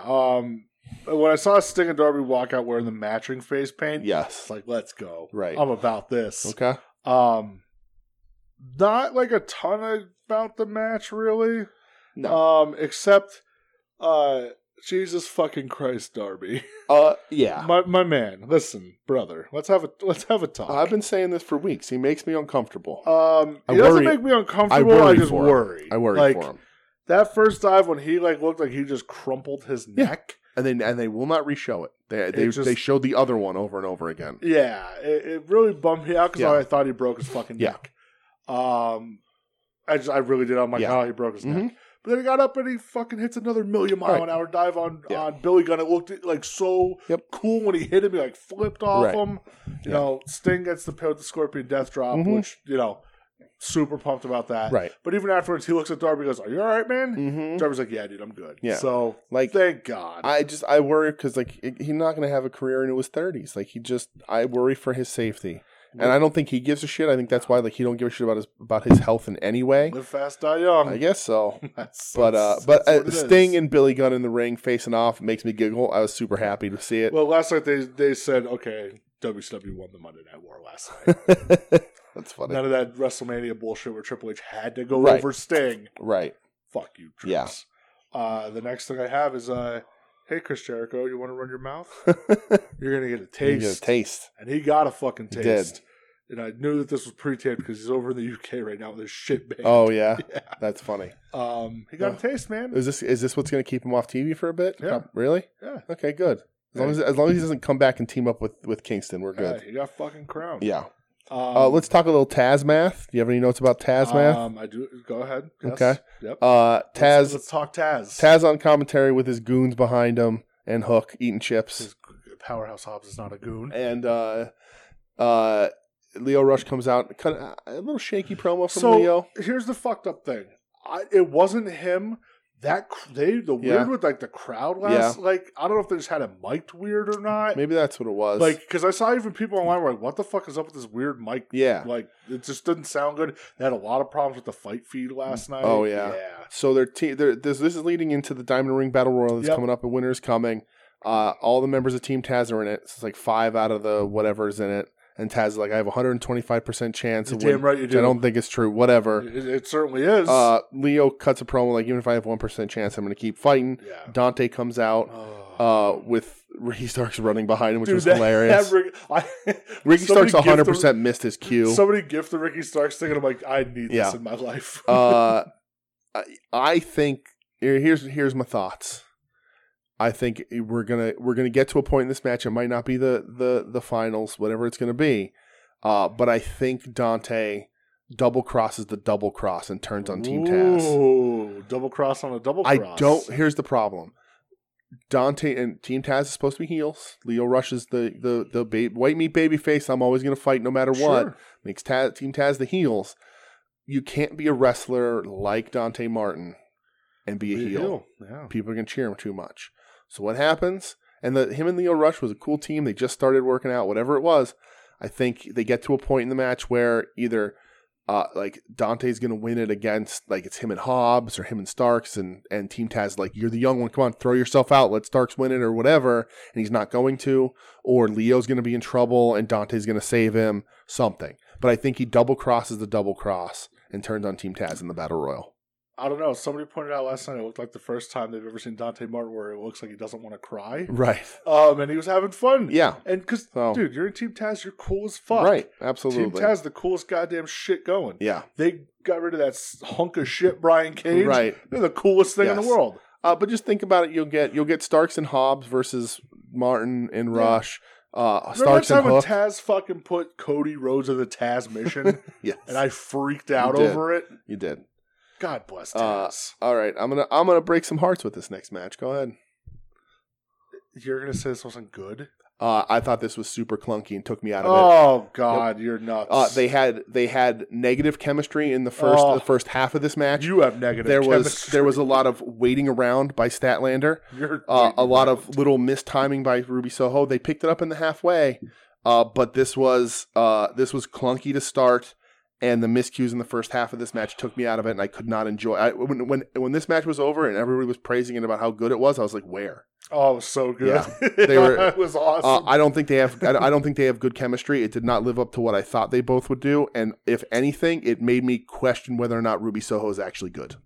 Oh God, you fucking curmudgeon! Oh my God, you're so wrong. Ruby's so good. Also, AEW continues the thing where they insist that former WWE people win. So, give me some examples. Everybody. I mean, that's every WWE person has Moxley's held the belt. Okay. Matt Hardy beats everybody in the fucking planet. Hold on. Mm-hmm. I'm not saying it's bad that Moxley won the belt. Okay. I'm just saying that they insist WWE people win. Jon Moxley's a fucking mega star. I'm not saying it's bad. I'm just saying they insist WWE people win, as proven by the fact that Statlander has been consistently good in this company for a long time. She loses to Ruby Soho. whatever. Ruby's going to beat Nyla, all that stuff, because that's who she has next, Yeah. right? But Matt Hardy does not lose a fucking match in this company. That's one person. Yeah, I think they're What else? they support their WWE guys. What else? I don't know who else WWE's in that company. Well, so where you need more weight behind that statement. I don't. Just watch it. It's what it is. It's absolutely what it is. But where, though? That's what I'm asking, though. Like, what examples outside of Matt Daniel Hardy? Bryan wins the number one contender He's tournament. Bryan Danielson. I don't care. He's the fucking best wrestler in the world. Right, and doesn't need to win a tournament to get over. You can showcase your homegrown talent. Okay. I've been stuck to this forever. Counterpoint. The Gun Club is undefeated until this past week. Nobody cares about that. That's not real. Who Talked about it on commentary. Cares about that? Talked about it on commentary. Nah, I'm not even going to count that. Bryan Danielson, it's not like he's good guy Bryan Danielson. Right. He immediately turned. Like, that's good. No, he didn't immediately turn. He was doing this. No. He was doing the same Punk gimmick for like the first couple of matches. He won the tournament. Yeah. Oh well, when he turned after the tournament, exactly. But pre-tournament, he was running regular. He's only been there since September. Yeah.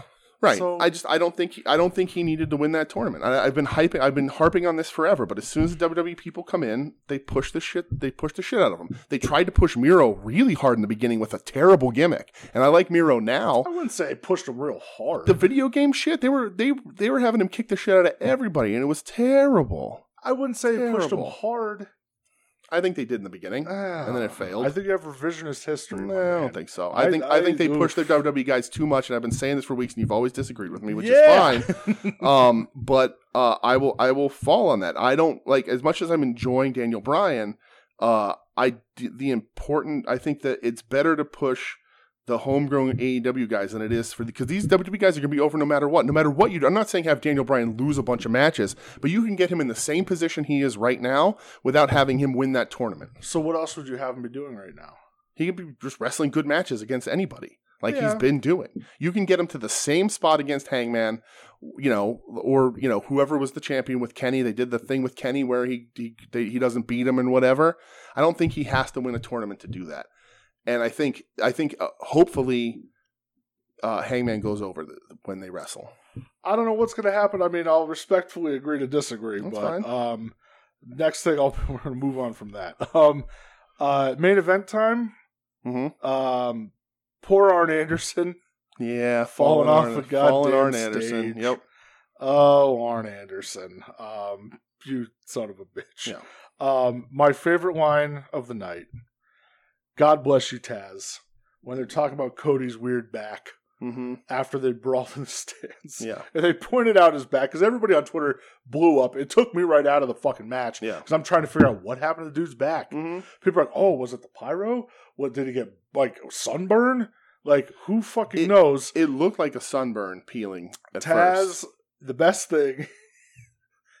He talks about the brawl. He said, maybe somebody was drinking a bottle of glue or something. Yeah, right. It fucking killed me. Yeah. I love him so much. I had my own theory. Like, I don't know if it was some sort of, after seeing the finish with the flaming table, if it was some sort of coating they were hoping was going to stick on him. It didn't look like that. Yeah, they said, I guess it was just burn gel. Yeah. I don't know how true that is.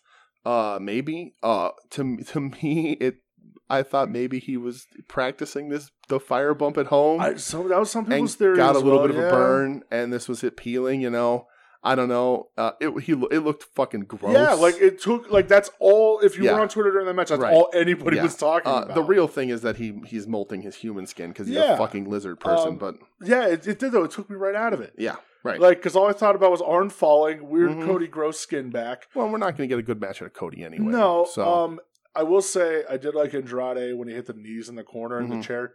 Fucking murdered him. And yeah, I just flaming table still can't get me to give a shit about Cody. Right. Rhodes. And so Cody's back looks fucked up, and so the funniest thing about this is that they also didn't set it up right because Andrade took none of that table. It was all Cody, who goes then on fire. Why was Brandy in a costume? Yeah, Why are we supposed to be shocked by that? Just let her come out. Like, we all hate her anyway. Also, that fucking Jose guy, Andrade's manager, that dude's jacked. Yeah, he is. He's fucking huge. And he had the decency to pick Arn Anderson up out of the hole. He totally did. I was so confused. Like, we all know you're with Brandy. We know Brandy's going to come out and help you. Yeah, like, we all hate what her. was supposed to be the big reveal right, there? Who cares? Like, oh, fuck, it's Brandy. Yeah, right. Like, the big reveal is that clearly she doesn't shit? understand how much lighter fluid is needed to not burn down an arena. Oh, God. But yeah, it wasn't a great bump. Cody, and I saw so many people online going, Cody Rhodes lit himself on fire for you. You're not allowed to boo him anymore. Fuck you. Fuck you. That dude sucks. That dude sucks. The fuck out of here with that. That dude's trash. Yeah. But yeah, that's. I think the main event was like, who cares? Yeah, like I mean, like I said, arm falling. Yeah, I was just immediately like, oh man, right. And then the weird back, and I was like, well, I'm not paying attention to this at all, right? Because I was looking at everybody's theories. Yes. So, and then you watched something after this because I was catching up on. So the Twitter was blowing up with this Australian deathmatch show on IWTV. Okay. And I didn't quite understand the backstory if this is the first deathmatch tournament there or something. I don't know what it was, but I was like, well, everybody's talking about it. I'm going to put it on. And the main event was just starting as they put it on. So it was a one-night tournament. So these guys had already wrestled like two death matches. This is Bateman is the dude's last name. Versus Callan Butcher is the other guy. Okay. Callan Butcher's got dreads. Bateman's got short hair. And Bateman is fucked up coming. He's got like bandages everywhere, all fucked up. As one is in a deathmatch. Callan Butcher's wearing white pants that are clean. I don't know if he changed or not because I did not see him before. That's what I like to hear when in a deathmatch you wear white. Right. That's what you do. Proper attire. This was insane. There was light tubes everywhere. They didn't clean the ring in between matches, so there was already a layer of glass on the apron. There was a shark cage filled top to bottom with light tubes, like a diving cage. Okay. So at one point, Bateman breaks a light tube over this Callan Butcher's head, drags it up his back to cut him open, and then pulls out a bottle of hot sauce and pours it in his back. There's the shark cage. They set up Bateman like slams his Callan Butcher so he's down on the mat. He grabs two chairs and puts them on one at Callan Butcher's head and one at his feet, and puts a pane of glass over him, and then climbs to the top of the shark cage to jump through the pane of glass onto the guy. Callan gets up. He also climbs the shark tank. And he throws this Butcher guy, and they get up, and Butcher gets thrown off the shark cage through the glass. And that shark cage was like probably 3 feet taller than the top turnbuckle. There was a chop battle, but with light tubes. So they stood in the middle of the ring, cracking light tubes across. Just had a pile of light tubes with each other, and were just hit one for one. Let's go, 1 for 1, back and forth, baby. And then there was a Nick Mondo assault driver through a glass pane. Okay, which was sick. There was glass everywhere. The ref's trying to like count, and he's in the gloves. There's one part where like the Butcher, who's not wearing a shirt, is like trying to get himself in position while he's down for like a top rope move, and is trying to like and I was just like, oh my god, it's so gross. And then the finish is just all the tubes. Like there's just all the light tubes in the world get piled in the ring, and Callan Butcher goes over, and it was just violence for violence sake. But I enjoyed the shit out of it. There was a big speech afterward where Butcher called everybody back from everybody who was in the tournament to come in the ring, and they talked about how deathmatch wrestling is, it's sort of unheard of in Australia, whatever. Everybody's congratulations for doing this, whatever. I guess there's an American guy who I don't know, who they called Guido. I don't know who he is, but I guess he got trapped in Australia for COVID. Like he went over there to wrestle a date and got trapped, and he's like a deathmatch guy, so he like was the guy there to help facilitate all this, like because he's just stuck there, and they're like, please don't ever go home, like your family, whatever. And he's just like, Australia, we're so insulated as a country, we keep to ourselves, we don't want to fuck with anybody else. He goes, and we've cultivated our own style of wrestling here that the world doesn't really get to see. Yeah. So it's just a very long speech, which I only watched a little bit of, but it was cool. They seemed very passionate. It was on IWTV. And the dudes, I was tweeting about it. The dudes, like, we're all tweeting back and retweeting stuff. So It was just if you're into that ghoul shit, I watched more ghoul shit this week than I thought I would. I'm shocked. And it was a cool little match. I like the idea of we get them here all the time. Of course, the one night deathmatch tournaments. Sure. But yeah, it was pretty gnarly. Lots of glass. It was gross. Not sweeping out the ring in between matches is what I like to hear. Super gross. God bless glass. Like it just looked like snow, but it was just when they zoom in, it would just be like chunks of glass. Yeah, very gnarly. That's what I like to hear. But yeah, so shout out to them. Shout out to IWTV. Got a lot of stuff going on this week. God bless Jerry. So hopefully more stuff coming up. Jerry forever. Yes. Yeah, we watched a lot of shit this week. You watched a lot of shit. I did. I watched a lot of wrestling. Ooh, baby. Lots of wrestling. So most of which I liked. We watched 3 other matches. Yes. Since we knew we were going to be watching Noah on Saturday, and also with the New Japan Noah show getting announced, we said, let's revisit some Pro Wrestling Noah a little bit. So we watched 3 matches, ranked on Cage Match, not because it's right, but because it's easy. Exactly.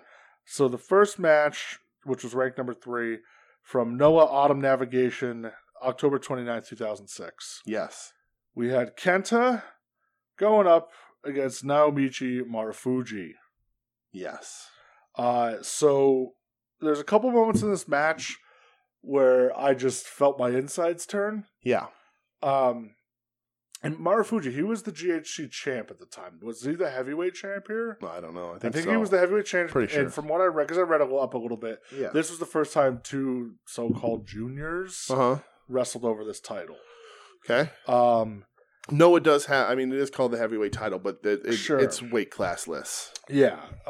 So Marufuji, when he hits like the Asai moonsault, onto Kent on the outside, and he fucking throats himself on the goddamn rail. Disgusting. Yeah. But it busted Kenta open, and it just added so much more drama to the match. When Kenta hits the Falcon Arrow off the apron to the floor, right? I was like, I gasped at that. I was like, I would have shit. Yeah.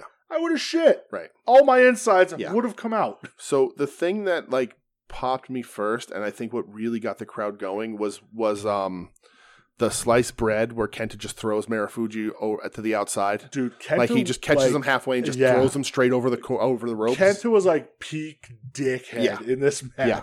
He was just beating the shit out of Marufuji. Yes. I like the finish, like Marufuji just throwing like his patent like spin kicks and everything. Yeah. The top rope tiger suplex that Kenta gives to Marufuji. Disgusting. This was just like an oh fuck match. Like I was like, oh fuck. Oh fuck. Yeah. Oh fuck. Oh fuck. If I know people, kind of when Kenta got to WWE as Hideo Itami, he had a lot of string of bad luck with injuries and stuff. I encourage you to seek out this match. It's on YouTube. To see peak Kenta. Right. Because New Japan Kenta's good, but this is a whole different animal. And this is sort of, it's a weird time in Noah because it's the big names are gone. Yeah. So, and these guys are, they're homegrown guys more or less. Sure. But your big guys are out of there for the most part. Well, and there's a lot of reservations about putting the heavyweight title on a so-called junior. That's a big thing in Japan where they don't do it. Right. So they'll formally announce somebody they're moving on from the juniors to heavyweights like they did with Omega. Right. But yeah, holy fuck, man. God, these two have the best chemistry. Yeah. This was really good. Next match from July 18th, 2005, Noah Destiny 2005. Yeah. Kensuke Sasaki versus Kenta Kobashi. Yeah, these are men. Holy goddamn hell. So this was when I was watching it last night, this is where it clicked with me where I wish Nakajima and Kanoa were in front of a crowd like this. Because you could just feel it, the building, because this was the Tokyo Dome. Yes. You could feel it shake. Yeah. And you're looking at 2, goddamn bona fide superstars to this crowd. Sure. And there's a point where they just keep chopping each other back and forth for probably 3 to 4 minutes straight. Gross. And it's just, yeah. Oh my God. Kobashi, throwing those spinning backhand chops. Just disgusting. Yeah. The lariat across the face, amazing. Yeah. Man, I loved it. I loved every second of this. Yeah. It's just, it's great. It's men kicking the shit out of each other. Yeah. It's Kenta Kobashi hits a plancha. Yeah, he sure does. Fucking Sasaki hits a Frankensteiner. Like, these are big guys. Like, you look at it, and they're right. They're Japanese hosses. Right. This is a nasty match. And again, we've talked about on the show before, Kenta Kobashi, my favorite Japanese wrestler of all time. This is sort of where I started like looking up the styles of Japanese wrestling, because this style's gone. I was wondering what you were doing with that. So this is all head dumps, right? This is a carryover. It starts off with a head dump. This is the carryover of the All Japan, the King's Road style, right? Where it's the split after Rikidizan dies, and then the split between Baba and Inoki. You get All Japan with Baba, you get New Japan with Inoki. I'm a Baba guy, I always will be, because Inoki falls in love with strong style, later Inokiism, right? But strong style is very real based. Sure. It's, and when this first started, like this is the way the promotions work. The matches wrestled in these styles. Absolutely. So with Inoki, you have realistic submission holds, more of an MMA look. Very strike heavy. Martial arts strikes too, Yes. not just wrestling strikes. Convincing, accurate martial arts strikes. The submission holds aren't for show. They're holds that will actually hurt you. You're not hurting the person. It's not shoot style, sure, but it's meant to look, shoot. Absolutely. And that's sort of the strong style thing. Hard striking, realistic looking wrestling. And then you have King's Road, Baba style, and Babaism is sort of it's Western influence, right? Because absolutely, Baba had the American the South territory guys with him. He was heavily influenced by the Memphis territory. He's got the Funks. He's got Brody. He's got Stan. Like, he has these guys through the 70s and beyond. And those guys bring a lot of the style with them and adapted into it. So, and that's sort of what you see in this Kobashi Sasaki match. And there's the shoot style, and there's all these other things. This is King's Road. There's a ton of different styles. There's Lucharisu and all that sort of stuff. And now it's all blended. You don't have a promotion that just does the one style. I agree with that 100%. Because wrestling has evolved. You're not. People jump around a lot more than they used to. But back when Baba was alive, you worked for Baba, or you worked for you worked for Baba, you worked for Baba, you worked for Inoki, you worked for Inoki. That was it. Yeah, there was no in between. Right, but post Baba's death, it loosens up. People float around. Sure. Muda goes back and forth. Kojima and Tenzan, all those sort of guys. And they all had their stars. The Four Pillars competed with the Three Musketeers, like all that kind of stuff. But like the 70s, 80s, and the 90s, the promotions were style based, and your King's Road style, which again is a representation of this, is Western influenced, a little showier, a lot more build. Right, build story. There's more story. There's more psychology. Absolutely. There's more. You're working a body part. You're getting way up. It's because of that influence. Because guys like Terry Funk were so huge that was what you spun off from, right? And it doesn't go to like WWE theatrics. No, but you get finishers, guys constantly inventing finishers, and then you get super finishers where your finisher's not enough. You go up and up and up. Omega sort of known for that, but Omega's not a true King's Road kind of guy. In the same way that like Ishii's not a true strong style kind of guy. Yeah. But they, because everything's blended. Okada's neither. It's just they're all kind of out there and everything's blended. I like that comparison because it reminds me like of early days of MMA. Right. You had one guy one style, one guy another style. That's it. Now they don't just train you in one style. Right. You get everything. You get you're an all around mixed martial artist. Yes. Same thing you can apply it to pro wrestling. Absolutely. And you'll see, you see Kenta, homegrown Noah. He's in New Japan. Everybody just sort of floats. Yeah. Not as big. All Japan doesn't have that luxury really right now. But it's a little more open there. But this style and this match is a really good sort of example of this. A lot of King's Road has gone away because it kills people. No, it does. Like literally, it does. It at minimum cripples people. Yeah. Misawa dies in the ring because he refused to stop taking. And so the end of Kings Road's matches, it's move after move in succession. You know, your finisher, your finisher, your finisher, your super finisher, fighting spirit out of that. The other guy's finisher, finisher. They're all neck dumps. It starts with neck dumps. It has neck dumps in the middle. Yeah. It ends with neck dumps.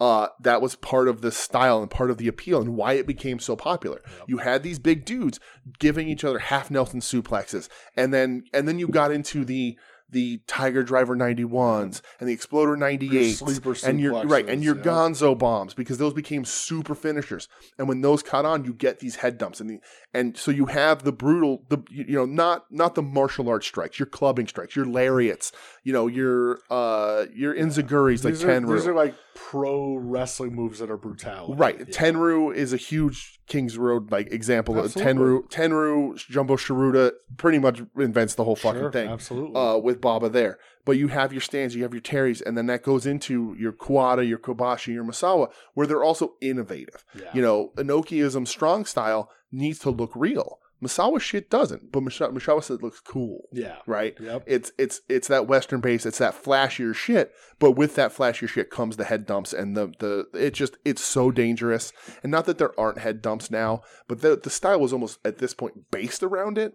And it's super unsafe. I mean, Tenryu's walking with double canes now. Oh, is it? Yeah. Misawa dies in the ring. Yeah. It wears the body out. That's the cold spray. You see the Bucks doing that shit, like, making fun of it. Like, they needed that shit. Like, people get hurt, people die. It's a really tough style to have to maintain. And Noah was sort of the last bastion of it because they took that Kings Road with them. And their style has evolved, and Noah evolved under Misawa. And Misawa is just an innovator, dude. Like, everybody stole from him. Oh, absolutely. And that's sort of where that comes from. And I love that style. I like that wrestling is blended now. I like to be able to see different things on a card. I like to see the guys I like to incorporate that sort of stuff. Sure. Because I'm not like an Inoki MMA guy. Like, I'm not an Inokiism guy because that's his advancement of strong style into like, hey, Yuji Nagata, you're going to go fight MMA. Hey, Kendo Kashi, you're going to get your ass kicked. Yeah.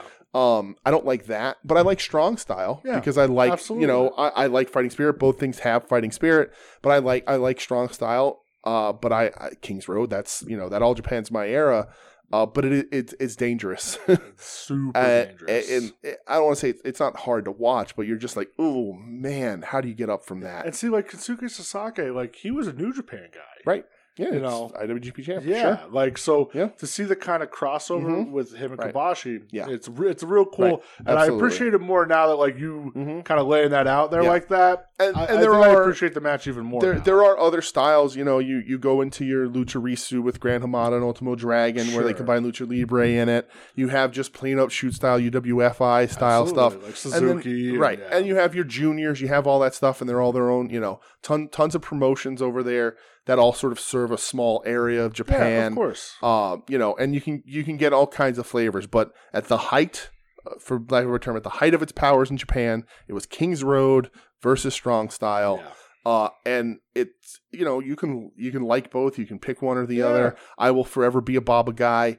Not that I don't like New Japan and all that sort of stuff, but like, that was Terry Funk was there, so I watched that stuff. So then you see Stan and Bob and Terry Gordy and there's all those Steve Williams, like all those people. Dr. Death. And so you get that sort of that little hint of Western influence. John Laurinaitis. Right. Yes, exactly. You get that little hint of Western influence, and you get that showmanship with how hard Japanese wrestlers go. And that's what it is for me. And that's this sort of Kobashi Sasaki thing is a really good example of that, and sort of coming towards the end of days of it. It's a little, it doesn't make it out of the 2010s really. Yeah, because the next match, the top match that we watched, from March 1st, 2003. The top match rated period on Cage Match. Just the top overall wrestling match. Right. Which I think this has changed, because I know for a while the top rated match, I know there was Kawada and Misawa from June 94 or whatever. And then there was the tag where it was Holy Demon Army versus Kobashi and Kawada, or Misawa. But this is from March 1st, 2003, Kenta Kobashi versus Mitsuharu Misawa. Yes. This was for the GHC title. Misawa was the champ at the time. at the time because Kobashi wins it. Right. Misawa's the GHC champ over and over again because he felt he was the only person. Well, because Kobashi gets sick. Then Misawa feels he's the only person there that can, because the fans also let them know that Misawa's the only guy who can hold that belt. There's some great History of Noah stuff on YouTube if anybody's interested. I know. I watched a video a couple years ago. They broke it down perfectly. Right. Like, Noah tried with like Morishima. They tried with Kenta, but the crowd was like, "No, we want Misawa." We want Misawa, and to the detriment of the company, to the detriment of Misawa. And towards the end, Misawa just could not do it. No, and you could even tell, like, in this match, like, I mean, listen, it's a phenomenal match. You could see it's getting slower. He not only that, he looks worn out. Yeah, you can see it in Misawa's face. Yeah. When he goes for the one dive on Kobashi to the outside and he cracks his mouth Eats off. a guardrail. Oh, my God. The blood everywhere. I mean, there's a 5 minutes into this match, there's a backdrop driver that I thought killed Kenta Kobashi. Yeah. And that's, again, this is the probably the number one Kings Road style match of all time. It's just agree. What it is. Yeah. It's guys out there trying to better each other with bigger, flashier, cooler, more hard hitting moves and chops and everything. Well, and this has one of the most one of the craziest bumps I've ever fucking seen. Misawa Tiger suplexes Kobashi off of the ramp to the floor. The commentator dies. Yeah. I've seen this a million times, and I will never not wonder how Kobashi didn't fucking die. Yes. It's insane. The whole crowd gasps. They can't believe it. It's absolutely insane. This is an all-time great match. Well, and you know what? Like, you laid it out perfectly. Yeah. You hit your finisher. Kobashi gets the moonsault. Doesn't get the win. Right. So it gets busted out. You got to keep moving. You got to keep moving up. Fucking burning hammer. Right. You gotta move up into, and if your regular finisher doesn't do it, if your regular finisher 3 times doesn't do it, you have to move up to the grosser one. Yeah. Misawa, I will say this watching this, and I've seen this match before. Misawa, again, he wore himself out. He did too much. He dies in the ring. Yes. Not here, but years later. Yeah, I know. God. The thing that he does in this match, which is an interesting thing, is the neck bump. Some of the bumps that he takes off of like German suplexes and stuff aren't as bad as he makes them look. I agree. Because the way he does it, he has body control where he will go completely vertical, and right before he crowns himself on that apron, he turns himself. Yep. It looks like a neck bump, but it's not. Nope. He's so good at manipulating his body at just the right moment. Eventually, it does some damage, but you could see even on some of them, he's landing on his hands. Right. He's not landing on his head's not even touching the mat. But he's making him look real fucking good. Making it look like he's getting fucking dumped. And that's the important thing. Yeah. And that's why Misawa widely regarded as the best wrestler of all time. Yeah, and I know you and I, like, we go back and forth with, like, out of the original 4 pillars or whatever. Like, is Misawa probably the best wrestler ever? I mean, it depends on what your ratings are. I mean, did he invent more things in wrestling than anybody else? Probably. Yeah. At least of his generation. Yeah. I mean, the Tiger Drive, the Emerald Explosion. In a level of people around the world stealing my shit, Misawa's the best there ever was. You're not fucking wrong, man. That's just what it is. It's just what it is. Yeah. He did a move. It took 6 months to get over here on tape, and everybody was fucking doing it. Yeah. Everybody. I'm a Kenta Kobashi guy because I like that little bit of hard hitting. And not that Misawa couldn't hit hard and stand and swing and do all that shit. Kobashi's a different animal. Right. Kobashi, bigger guy, more of a hoss. And just that touch of brutality, that touch of, I spent the formative years as a professional wrestler feuding with Stan Hansen. Like Kobashi has a really cool story where like he lost like his first however many matches because the story was doesn't have that fighting spirit enough. He's got to get there. Well, and then like when he was Tiger Mask. Misawa, you were talking about Kobashi. Misawa's second Tiger Mask. Yeah, has some great matches. Even against Bret Hart if you want to look them up. But like Misawa is arguably the most popular wrestler in Japan. I mean, Baba's the most popular ever, but of his generation, Misawa is really the guy that everyone looks at for being the innovator and the guiding light of Japanese professional wrestling. I mean, Noah was fucking huge here. They're in a massive building. On fire. Right. All Japan takes a hit when they leave because he takes everybody but Quada with him. Yeah. I mean, this match is worthy of all the hype that there is. And it's really, really like, fucking with good. With this being rated like the best wrestling match ever, it probably is.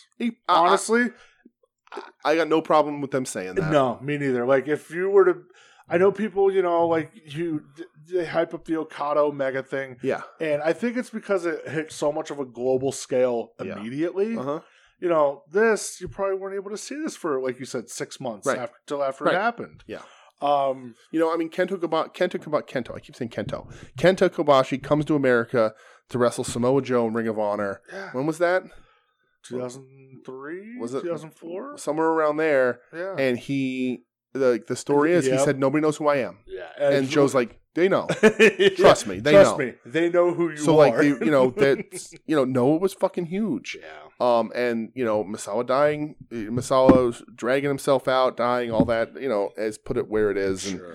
And I think there can be a come up. But I will not argue that this is the best match. Yeah. I'd be willing to enter a discussion and put some contenders up against it. I agree. But for argument's sake, I'm fine with settling that this is the best wrestling match there ever was. I can get behind it. Like, if that's somebody's hill to die on, I'll be like, listen, brother, you're right. Right. You know, that's yours, and Sure. and I'm not going to disagree with anybody on that. Yeah. And like I said, this style is mostly gone because it is so dangerous. It's so hard to do. It definitely watching the Noah card from Saturday and then watching these 3 matches again. Mm-hmm. I've seen all 3 of these matches multiple times. Yeah. I haven't watched them in a long time. Yeah. And it just like sparked my love for Noah again. Right. And, just the green hue from the mat. Like, it just it just hits so differently because definitely. Around that time, like I started, hey, what's this internet thing where I can download matches? What is this? And finding this stuff on the internet for me was like mind blowing, and it puts me back to that time where I was just like, wow, what's this that I discovered? Holy shit. Right. Who's Kenta Kobashi? Yeah. What's that guy? Right. And then you see him and you're just like, oh my God. And then you read more about him and his whole second run after he had cancer. Like, oh my God, it's just incredible. I bought a best of the Burning Hammer compilation off a videotape distributor who I will not name. At one of the ECW house shows at the Kingston Armory. That's amazing. And so this would be pre-Noah. It's just Kobashi in All Japan. In All Japan stuff. And I was in love right from there.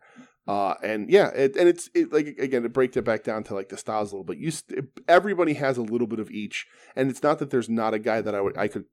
It's not that there's not people that I could, that's a strong style wrestler. That's a Babaism kind of guy. Babaism was also very focused on having reversals for everything. Like everybody had a counter, right? Yeah. You didn't because you were like, well, if you're gonna wrestle a guy, you have his moves scouted. You got to know how to get out of his big moves. So that was a big part of it too. Yeah. But you see everything, and not that there's not neck bumps, not that there's not fighting spirit, not that there's not super finishers, all that sort of stuff. Now it's just blended and merged and safer for the better. I love the wrestling. For the better. My favorite wrestling is their wrestling from this era and earlier. But for the better, a blend of styles is nice. And like when you do see like in New Japan the past couple of years, some of these guys taking neck dumps. Right. It reminds you of this, and it's just like when Okada took the neck dump from the dragon suplex off the top rope from the Wrestle Kingdom match. Right. Ibushi crowning himself on the fucking apron. They've made those moments matter more. And that's what exactly. And that reminds me, like I know like a lot of people with like WWE now when they're like, oh, well, we want, we wish they'd still had blood and we wish with like chair shots. And like they said, you go back around that time, every fucking match, everybody's gigging. And it meant less, you know? Not that they gig now. Right. And that's, Kings Road could have slipped more down that like, well, okay, it's just neck bump after neck bump after neck bump. And so, you got to make those, eventually you come to a point where you have to reset a little bit and figure out where to go. Absolutely. And you don't want anything to get stale. And, and again, Misawa's death, not a great Not a great story to tell about his style of wrestling and what it did to him. It's fucking heartbreaking. But it is still cool to watch some guys wrestle and see the little bit of each thing in there and who was this and who was that and the blended styles. And some people are much more versatile than any of that. You know, you got a guy like Okada who was at least partially trained by Ultimo Dragon. Absolutely. Who's in New Japan, which is historically a strong style company. Yeah. You have a guy like Okada who's a completely blended professional wrestler. And that's interesting stuff. You know, he's wrestling. He's the god of New Japan. But not a ton of his stuff anywhere is like a shoot style, you know. Yeah. But then you have other guys that are doing, you know, actual submissions and cross arm breakers and stuff that would actually hurt you. So it's just interesting to find that kind of stuff. Yeah. See where it's blended, see who takes his influences where. You know, a guy like Ishii trained by Riki Choshu. Choshu's a strong style wrestler. To the core. To the core. Right. So that's Ishii style, but Ishii blends a little bit because he's also not doing, like, he'll fucking kill you, but he's not doing submission holds that look legit. Yeah. So it's just an interesting thing and a bit of a sort of look back and sort of, because it was like, again, in the 90s, it was way split. Absolutely. It was way split. What do you like? You like this style or that style? You Babaism, you're not. And people didn't cross. And, you know, Terry Funk was loyal to Baba forever. Yeah. You know, and, you know, even then to Mrs. Baba and those, you know, Baba was good to me. It was a handshake agreement. I worked for him for 30 years on a fucking handshake. Like, so it's cool. Japanese wrestling is super interesting in that way. I feel like you and I could talk for another 3 hours just about that's why this is going to become the official English language podcast of Pro Wrestling Noah. I'm not opposed, man. So speaking of the King's Road, yes, we're going to take a trip down the King's Road next week. We are. A certain person who brought a lot of the Western influence to All Japan in the late 80s, early 90s.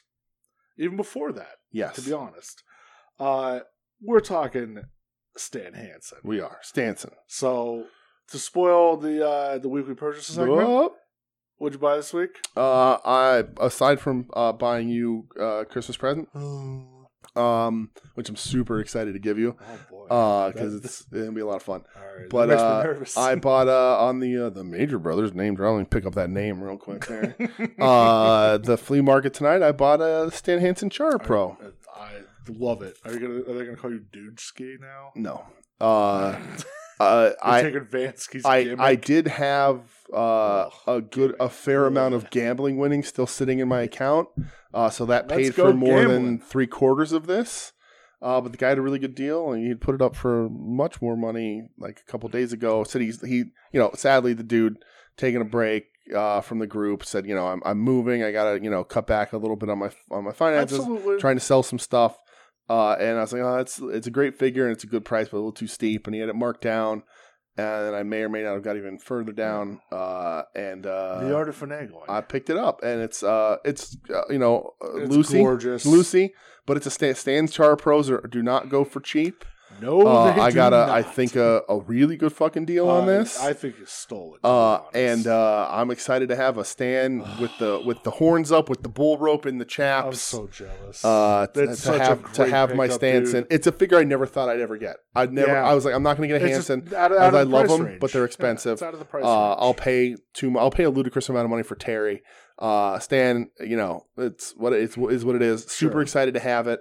So we're going to talk some Stanson this week. We sure are. And some more Kenta Kobashi because, once again, the best Japanese wrestler, in my opinion. Yeah. So the first match from September 4th, 1991, a day before my second birthday, All Japan Summer Action Series 2, Kenta Kobashi versus Stan Hansen. Yes. And also that clip was going around this week of Stan Hansen's retirement where Kawada hugs him and cries. Yeah, that got me crying. Yeah, right. God damn.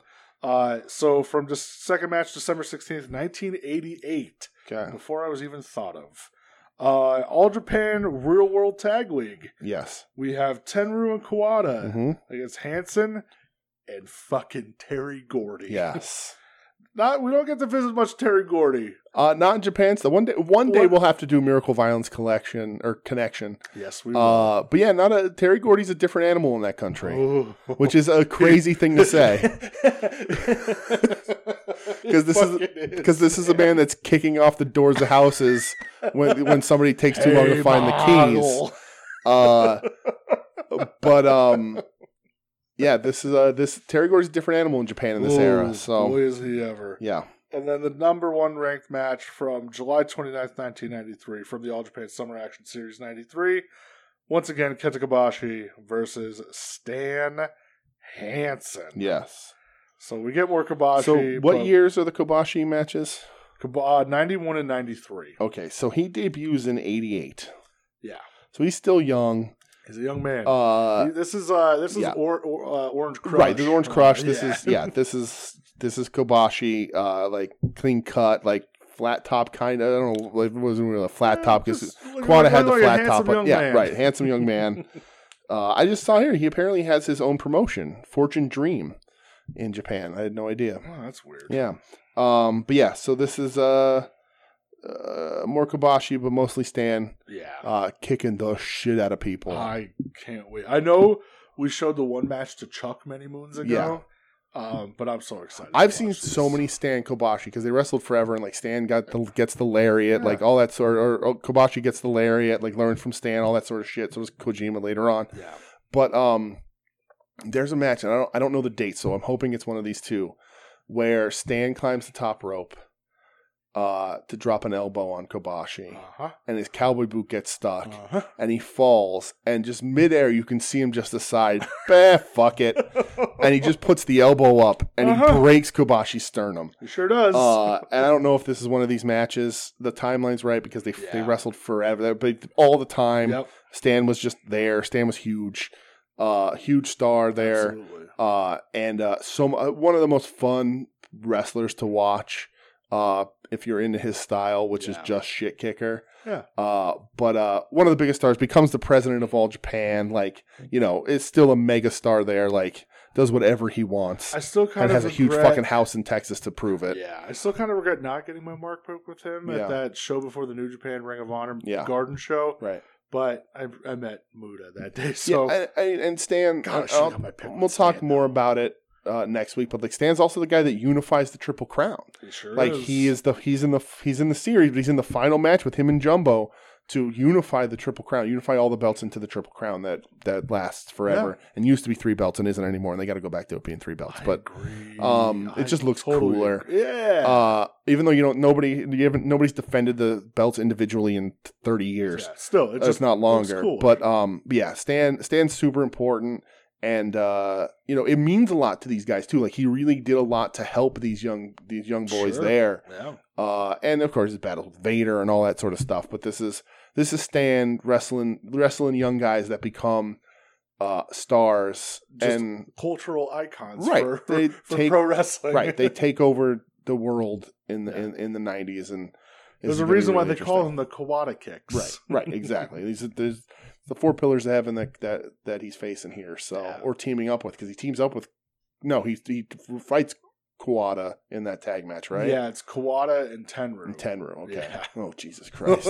Somebody's going to get fucked up. Yeah.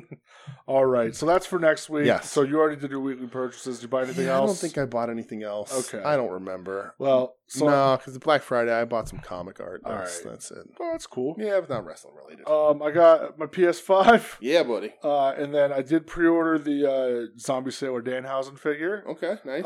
Because that day on Black Friday, he knocked some money off of it. And if you do the pre-order, I don't know if it was just that day, maybe it's the week, but you get like the extra accessories with it. Yeah. I like Danhausen. So, okay. And then for Don Friday from Foreign Objects. Yeah. I think I got a fucking steal on it. Yeah, he definitely did. He did a Lucy 2 for $10 deal. Yeah, it was a great deal. Or 2 for $20. It was $15 each, but if you bought 2, it was you got 2 10 for $20 apiece. Shipped. Yeah. I got Ricky Choshu. Yep. Which matches up with my Onita that I have now, because that's from the 2-pack. Mm-hmm. And then I've seen this figure forever, and I just never really cared. Yeah. Well, it's not the Choshu from the 2-pack. It's just the Choshu that's. I don't know. Because he has the shirt, right? Yeah. Because my shirted Choshu was single carded. Okay, maybe it is then. I'm not sure. It's the same sculpt and everything. Same fucking right. thing, yeah. But then I got a very niche figure in Kokoshi Muso. Yes.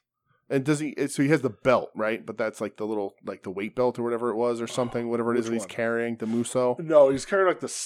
Is it a staff? Staff. Okay. Yeah, he doesn't have the hat or anything though. No. Okay. No. I think that's it's just like the very base version. Yeah, it's still which cool. Is fine, right? Because I don't really It's good. It's a good representation into your Muto. Yeah, shelf. it just goes on the Muto shelf. Right. Yes. God, that show. I need another fucking Detolf. I was thinking about it today. I'm like, God, I need another one. Yeah, you do. Oh, boy. But that's all I bought. All right. And that's all we have. That is all we have. Let's get the hell out of here. Yeah. Thanks for listening. There's a lot of wrestling to cover. I don't know that I'll be able to match this amount of wrestling again this coming week. Probably not. But we'll see. We'll see, though. We'll see. Man, I got the Japan I think bug. there is a Noah, I got the fucking Japan bug going, man. Right. I think there is a Noah show. Yeah, I think it's the Man Crush show. Is Man Crush this? Let's see. Because I think Shiozaki's teaming up with somebody against Nakajima. The War Road. Okay. In 2021. Oh, hold on. Where am I at here? War Road, 12-5. The War Road in 2021 in Nagoya. Okay. And then Man Crush is 12-7. Well, we got some shit to watch then. We do. Let's do it. The Man Crush might be at 1 a.m. again. Oh, boy. Ooh. Listen to you. I'm telling you. Get up on those energy drinks now. Yeah, let's see. Here we go. War Road, Go Shiozaki's returning match, which is Nakajima and Keno versus Shiozaki and Kiyomiya. Okay, so it's Kiyomiya. Okay. Muto, Marufuji, Tanaka, and Mochizuki. The fourth member of the M's Alliance. Versus the funky team, King Tani, Mamayane. Oh, I'm going to love that. Saito and Inui. Hayata versus Tadasuke for the junior heavyweight title. I did see they announced it today because I saw Cody's plea for them to put the belt on Tadasuke. Right. Segura, Kazutoshi Fujita, and Kendo Kashin versus Kitamiya and Naba and Inamura. Jesus. Yep. He shows up every now and then. Apparently, his gimmick in Noah is he uses weapons when and everybody hates him for it, like the fans and the wrestlers. That's great. Then we got Sakuraba versus Ohara. Okay. We got Ogawa and Yoshioka versus Nasawa Rangai and Kotaro Suzuki. We got Daisuke Harada versus Yohei. And then we're looking at Katoji, Okada, Fujimura, and Yasutaka Yano versus Soya, Hao, Neo, and Aleha. Okay. So that's coming up in a couple days. So sweet. If we want to be dedicated, we got 2 Noah shows happening before we record next. I'll probably be able to squeeze them in. We'll see. It might be just what we do. It might be. As the official English podcast of Pro Wrestling Noah. I wonder if there's probably somebody else that already does. I looked a little. There were some people that started and stopped. Okay. Well, yeah, so we'll see. Noah, reach out. Mr. Noah. Hello, Mr. Noah. Mr. Noah, give me a call. Junakiyama, I don't know. Oh, he's in DDT now. He is. But thanks for listening, everybody. We'll be back next week talking some Stan Hansen and some more Noah and whatever the hell else. And you can listen to my really seemingly bad takes on WWE wrestlers and AEW. I knew you were going to fucking hold on to that. Let it go. I said they were bad. Let it go. I wish I could. Listen. No. I mean, let it go as in, it's your take. You're allowed to have your take. There's nothing wrong with that. Are you going to sing Frozen to me? No, fuck you. But again, thanks for listening. You can find us at WeNeedWrestling.com, at We Need Wrestling on Twitter and Instagram, Facebook. Email the show, WeNeedWrestling@gmail.com. We're part of the soon-to-be-named network at STBN Network. On Twitter, soon-to-be-named-network.com, soon-to-be-named-network.tumblr.com. You retweeted everybody there. Longbox Heroes, Final Wrestling Place, Hit My Music, Porch Talk, at Todd's with Wrestling. Brett and I's other podcast, Wings on Wings, where we have a 2-parter with the Prince of the soon-to-be-named network, Todd Roker. Is he the Prince or is he the Ace? Oh, God. Who's the Ace? I don't know. Can we do the 4 pillars of the soon-to-be-named? The 4 pillars of the soon-to-be-named network. No, I don't want people to get mad. Yeah, right. I don't want people to get mad. But yeah, the Prince of the soon-to-be-named network. He was on. If you're listening to this before Tuesday, the first episode with Todd is up. If you're listening to this after Tuesday, the second episode with Todd, the one he actually wanted to be on, is up, and I think it's fucking hilarious. I can't wait for everyone to hear it. The master, dude, Todd gave me the best blue cheese ever. It's so good. I have like a little bit left. Yeah, it's the best. I specifically went out and just bought a veggie tray, right, so I could use it. There you go. So hit Todd Roker up for all your blue cheese Mr. needs. Blue cheese, not blue Todd cheese, Roker. not blue cheese. Blue cheese. He could blue chew you too. Why not? Don't say that. You say that any faster, and we're going to get in trouble with the FCC.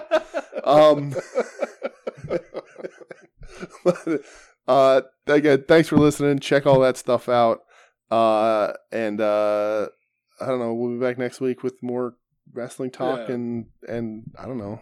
But maybe I'll go so hard into my WWE takes that I'll get Brett to fight me. I would never fight you over WWE. I would never fight you over anything. Well, the WWE people. Yeah, that's true. Thankfully, you'll never fight me because you'd kick my ass. Don't say that. You would whoop my. You know how I get over that. I feel weird. It's a weird thing. Okay, well, I feel weird. All right, I would feel weird too after you whooped my ass. Oh my god. But yeah, thanks for listening, everybody. We'll be back next week. Say goodbye, Brett. Goodbye. You're listening to the soon-to-be-named network, the Lamborghini of podcast networks. Knock it off, nerds!